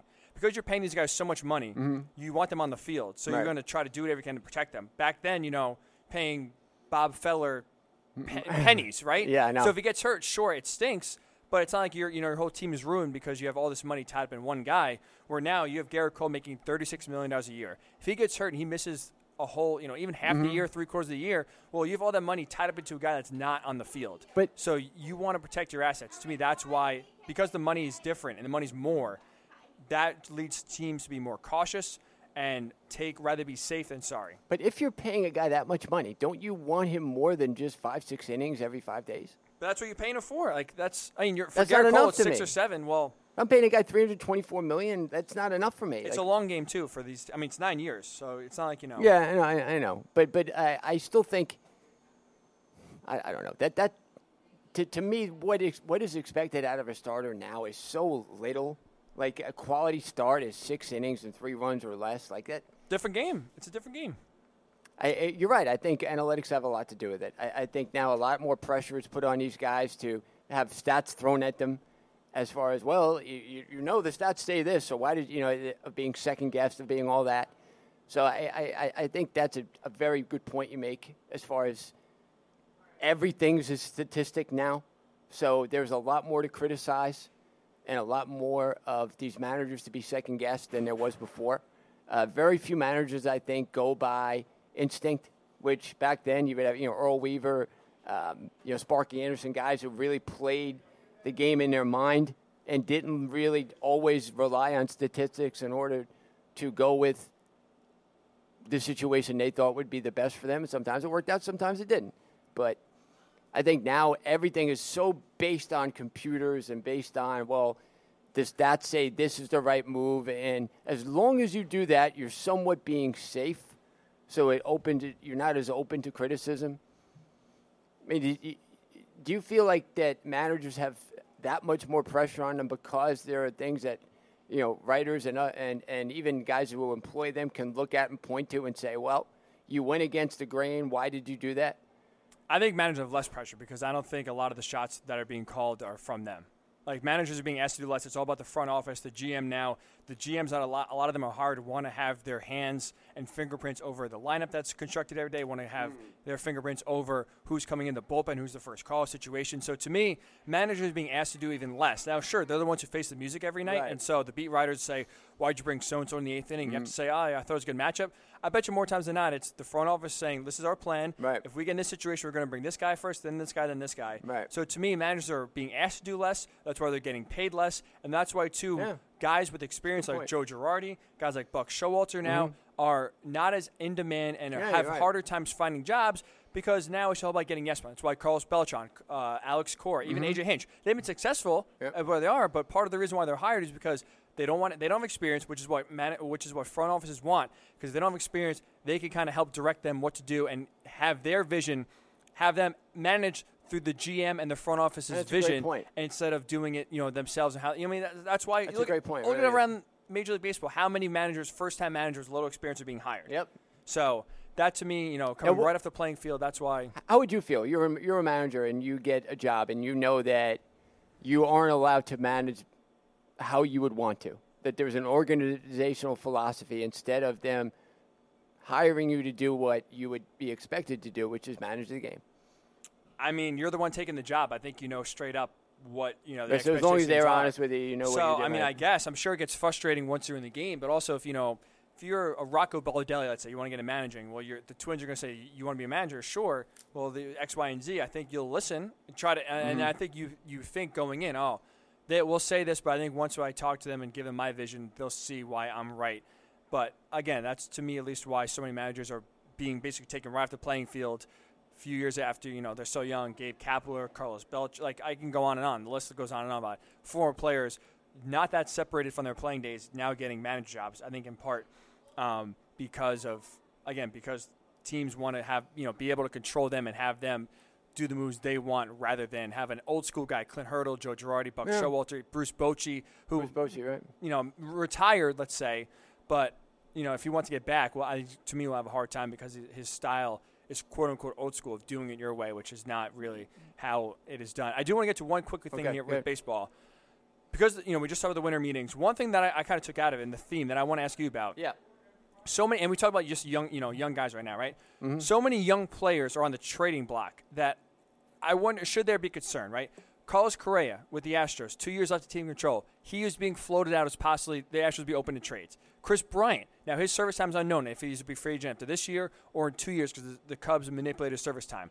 He's supposed to be in the block. Francisco Lindor, same thing, 2 years left. He's in the trade block. We just talked about Josh Hader. The Brewers floated his name out there. That they're not saying they want to trade him, but they said they're open to trades and sending Mookie Betts to the Red Sox entering his final year under contract with the Red Sox.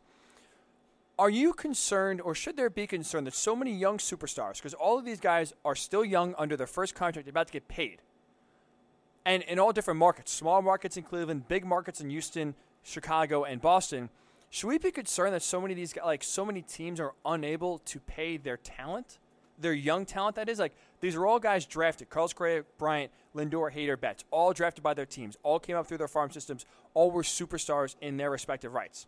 But now these teams are being unable to pay them. Is that, and again, some of it, like the Red Sox have the money tied up in J.D. Martinez, David Price, but even just like with the Indians just being, thinking they won't be able to compete and give Lindor the contract he wants, is that a legitimate concern for baseball that a lot of these teams can't sign their own homegrown talent once it comes to them hitting the free agent market?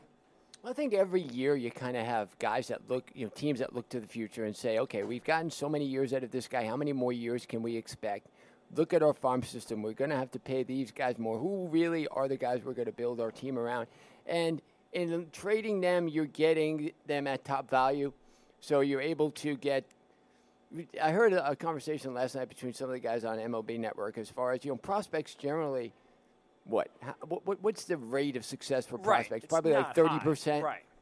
And so one of the GMs, I believe it was John Hart, saying, you know what, if I could have a GM job right now, I would be less afraid to pull the trigger on some trades, because I think as a GM, you're so afraid of giving up that young talent for a can't-miss guy, a proven guy, and so often those prospects don't work out.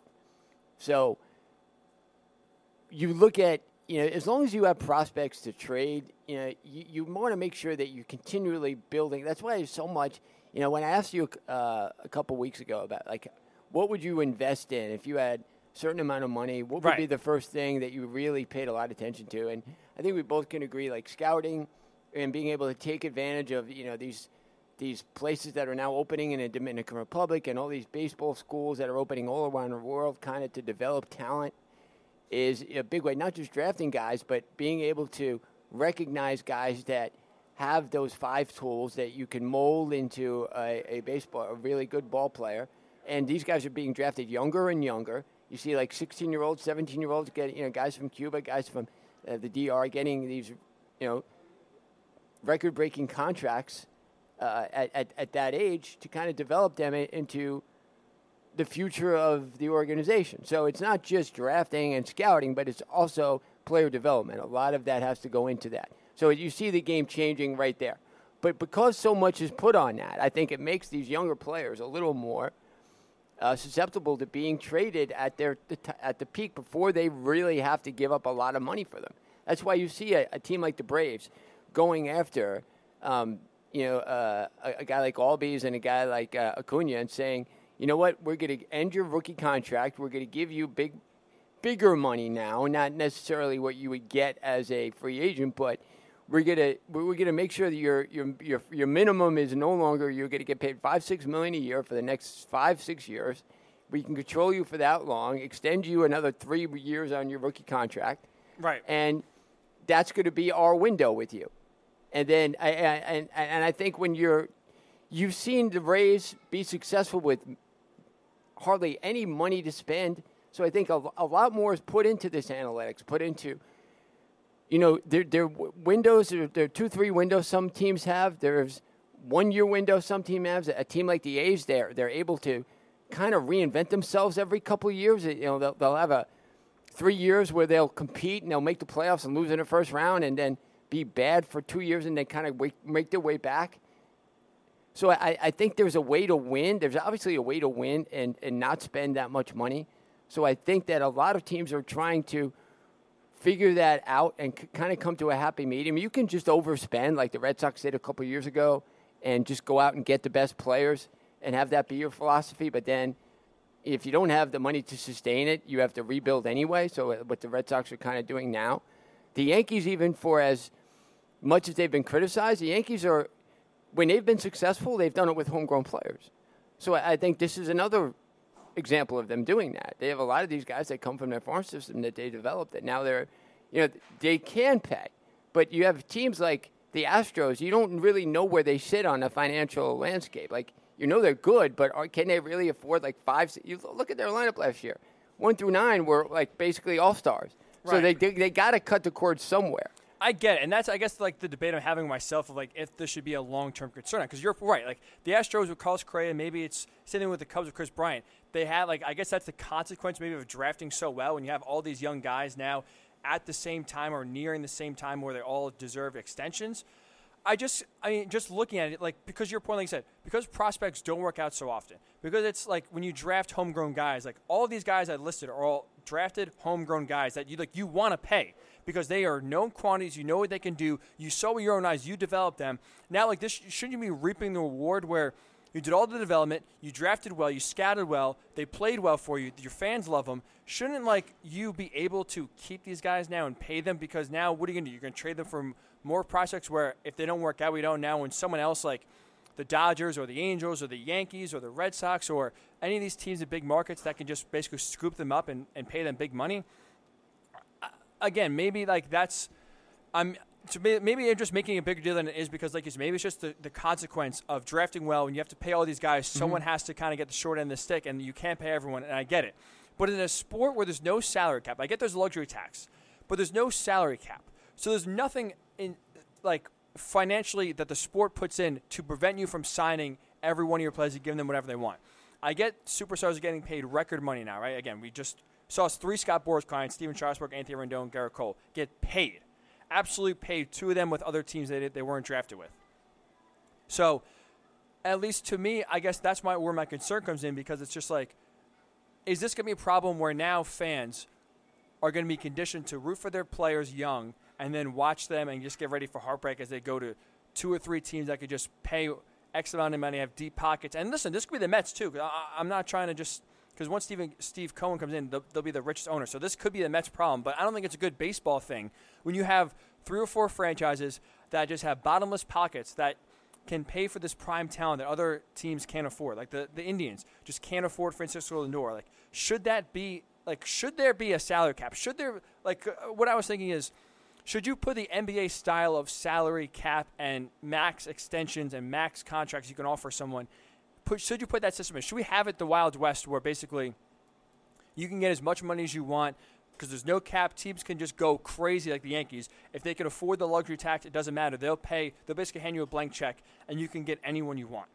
Should you put in an NBA-style salary cap and max contract where you can offer this amount of money this early and it's only slotted this amount of money? Because then you can keep homegrown guys. You could keep a guy like Giannis in Milwaukee with the Bucks. Wouldn't you want to keep a Francisco Lindor in Cleveland with the Indians instead of basically seeing all this talent stockpile in 2 or 3 different markets, and now it's an arms race between the Astros, the Angels, the Dodgers, the Yankees, and really it turns into college football where there's only 4 or 5 teams that can truly compete for a World Series, and maybe that's even being generous with the amount of money. Don't you want to see some parity in this sport? I guess I'm just speaking out loud, and I guess the frustrating part for me is I don't really have a solution. Like, I'm kind of talking like, I'm not even sure this is a real issue. Maybe I'm making a bigger thing of it as it is, and just a coincidence that all these young guys at the same time are being traded upon. But you got to think, whoever's trading for Carlos Correa, Chris Bryant, Lindor, Hader, Mookie Betts, they're going to have to get paid and get paid soon because they're outside of Hader. At the most, these guys have 2 years left. So whoever you're trading them to, you have to think can sign them to a long-term deal. So because prospects are so fickle, because it's unknown and less than a guarantee more than any other sport that guys will come through and succeed, I just feel it's frustrating to have these teams draft these young guys, develop them well, hit on a prospect, have them come out to the major leagues, be successful, be superstars. Chris Bryant was an MVP. Carlos Correa is a superstar. Lindor is a superstar. Mookie Betts is an absolute superstar. These guys deserve to get paid, and they deserve to be on the teams they are drafted with. I guess I just find it frustrating that now they're going to get to free agency. They get to the point where they will just be handed a blank check by only a few teams that can afford their services, and we'll see sooner rather than later maybe talent stockpile in just a few markets, and now it's an arms race between 3 or 4 teams every year that can afford this talent, right. And now you're alienating 25, 26, 27 teams that just can't afford to play. And like you said, the Rays win and are successful because they drive analytics. They don't pay a lot of their talent money. But is that sustainable long term? And they've yet to win a playoff series with it. Well, I think if you look at a couple years ago, you had guys on the market like Shelby Miller, okay, Marcell Ozuna, Danny Salazar. These were the guys that were kind of the next generation. Salazar's kind of fallen off the table a little bit. Ozuna went from the Marlins to the Cardinals. He's had a nice career. Yelich, okay, I loved Yelich with the Marlins. I said, this guy's going to be a superstar. Hope the Mets would go get him. And then you see the type of player he's developed into. So that's always the fear. As people say, oh, well, they're going to price the low market teams out of the sport. Well, they've chosen to create that system. Now, if you look at World Series winners, the Giants, won 3 World Series. They never really had that high a payroll. Okay, the Cardinals have a higher payroll than most teams, but they've won a World Series 2006, 2011. You have, in 2000, the Astros aren't loaded with money, but they drafted well, and they were able to set themselves up for years to come. The Red Sox were really the exception as far as they just outspent everybody and was able to win. Usually the guys that spend the most money, see, the last time the Yankees won a World Series was 2009.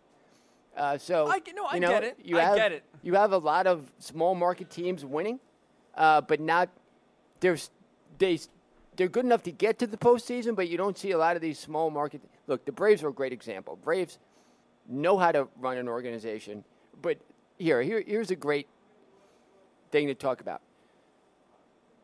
My girlfriend is a Braves fan, so I told her years ago, about 2 years ago, I said the Braves have no interest in re-signing Nick Markakis. He's going to want a long-term contract. This was after the 2017 season, and he had a great year in 2017 for them. I said they're not going to bring him back. They brought him back for a one-year contract 2018. They brought him back 2019. They're going to bring him back again this year. Okay, they don't have a guy that's really ready. They thought they had some prospects that were ready to step into his role, but nobody really developed himself. Now they have Austin Riley, okay? So they don't need to re-sign Josh Donaldson if they don't want to, okay? But Donaldson was a huge part of their team last year. What do you do if you're the Braves? Do you sign him to I don't think they're going to go 4 years to him. And that's what he really wants. But he would be a difference maker for them. They already went out and they signed Cole Hamels to $18 million for 1 year, something the Braves usually don't do. And they're loaded with pitching prospects, So what do you do? In that situation, you have choices to make. A lot of times these guys will choose to, definitely guys that are of a certain age, they're not going to overpay big money for. If they want to come in on a 1 year deal like Donaldson did last year, fine. But they're not going to sign them to mega years for guys that are older than a certain age. Teams like the Braves, maybe the Yankees would.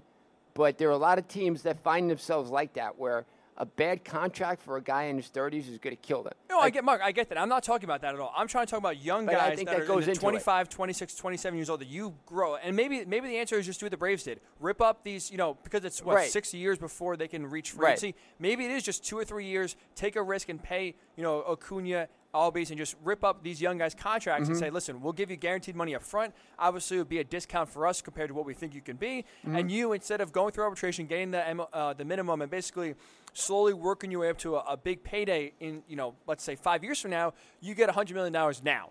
So I get it. Maybe that's the answer. Maybe, again, I'm overblowing this. But to me, I guess I just don't want to see small markets now be priced out. But that's not going to happen. It already hasn't. Small market teams have a chance. This is different, Mark. This is different. The money's getting bigger. But it's always been that. Baseball, the landscape is changing, though. I don't think it is. I think it shows itself in different areas, but I still think that ever since they introduced the penalty of going over the salary cap or the luxury cap, you've had teams that have done that, but still small market teams find their way into the postseason every year. They're able to, put money towards other things and do other things really well and be competitive. So do they have the money to spend in order to stay up there? No. They're going to have to keep rebuilding. That's kind of what you have to do if you're in a small market. Is it fair? Do I like that? Do I think it's the best thing for baseball? No. But the Players Union will never let there be a salary cap. The only way you can get around that is to have a hardcore salary cap. I get it, and maybe that's what I'm suggesting that should happen and model the NBA, do what the NBA does, and where you have, you can give a team like the Indians first dibs where, listen, you can give an extra year to Lindor, you can give them an extra $30, $40, $50 million. But I get it, you're right. There's no reason for when the players are getting this much money, I get it why the Players Association would not want that to happen. You're capping what they can earn rather than having a free market, which is what this country's built on. Get as much money, get as much as you're worth. But I just don't want to see the small markets priced out and to a point where we have 4, 5, 6 teams basically stockpiling every single young stud because now teams, they'll just wait. If they're drafted early on, they're brought up early on. Like you said, people are getting drafted younger. They're being brought up to the majors younger than ever. So that means they're hitting free agency younger. So now you're getting a free agent 25, 26. They'll wait and they'll get that $300 million because you're still getting a guy younger than ever instead of getting him at 30 years old, which is what normally with baseball you would see because they wouldn't be brought up to their 23, 24 years old. So now they're being brought up at a much younger age, but also they're being drafted at a much younger age. They're being developed at a much younger age. So they're making it to the majors younger, having more success at a younger age, and that's why you get Bryce Harper, and that's why these contracts, the record contracts, keep one-upping each other because you get younger guys more than ever continuing to be at the peak of their performance, heading for agency. But you also have tough teams that don't want to do it's tough. Owners find themselves in a tough position because they created this for themselves. And so, like I was talking about, in the 80s, there was a time where they decided we don't want to spend any more money on big-time free agents, and then they got brought to court by the Players Association and actually were convicted of collusion, which it's really hard to do, to prove that owners are colluding against the players and not signing them because they want to force contracts that aren't going to be as expensive. That's hard to prove, but they proved it. And I think that's kind of what happened last year, is guys didn't want to give Machado that much money. Teams didn't want to give Bryce. And you saw, how did they do? How did the Phillies do? Yeah, no, I mean, you're not wrong, so but, you know. I think that's not always the answer. To go and overspend for big-time guys, that's not always the answer. Does it help? Does it make you better initially? Yeah, but there's, if guys get injured, putting that much on one player, I think, is always a mistake. So I think that the smart teams will figure out how to be competitive every year. As much as A's fans kind of hate seeing their team lose every year in the first round, like the A's have won a large amount of division titles in this era of high salaries and of overpriced players. The A's are usually competitive, and they're usually not bad for too long. Same with the Braves. So I think there's a way to do it, and I think teams accept it. A team like the Indians have been good consistently. They don't have that much money, but I think baseball themselves have put these teams in that position. They kind of, okay, well, what else can we do? Like, there's other ways to build teams. That's why you're going out and they'll get guys who are math majors and really can, figure out how to squeeze the most out of a dollar that you can. And that's what teams are doing now. But it's also saving them money with what they're spending for GMs and talent evaluators, because they're not really paying these guys big-time money like they did back in the 80s and 90s. So the money's being spent on different things now, and it's going into analytics, going to all these different ways to kind of reinvent the wheel for baseball. And that's why you see, okay, where can we trade a guy at top market value? Okay, is it going to be when he's 25 and we have 55 other prospects that are coming up and that we're going to have to eventually figure out whether we want to move them or keep them? Okay, we've gotten as much as we can get out of this guy. Even though he's young, we can get a whole lot for him if we trade him now, and we don't have to worry about paying him. You're right, and I hope I'm wrong. Maybe I'm making a bigger deal of it than not. I guess I think it's a good point to make. Time will tell for sure, but unfortunately, it's all the time we have for today on this Friday morning. Thanks so much for tuning in for the Morning Boys. Thank you so much for Peter Wiseman for joining us, talking a little NFL, and obviously reconnecting the Marcus, former co-host. Enjoy the weekend, a great weekend at NFL, Heisman Trophy, college basketball, NBA. We'll talk to you on Tuesday. The Haystack is up next right here on the Worldwide Sports Radio Network. It's the Worldwide Sports Radio Network.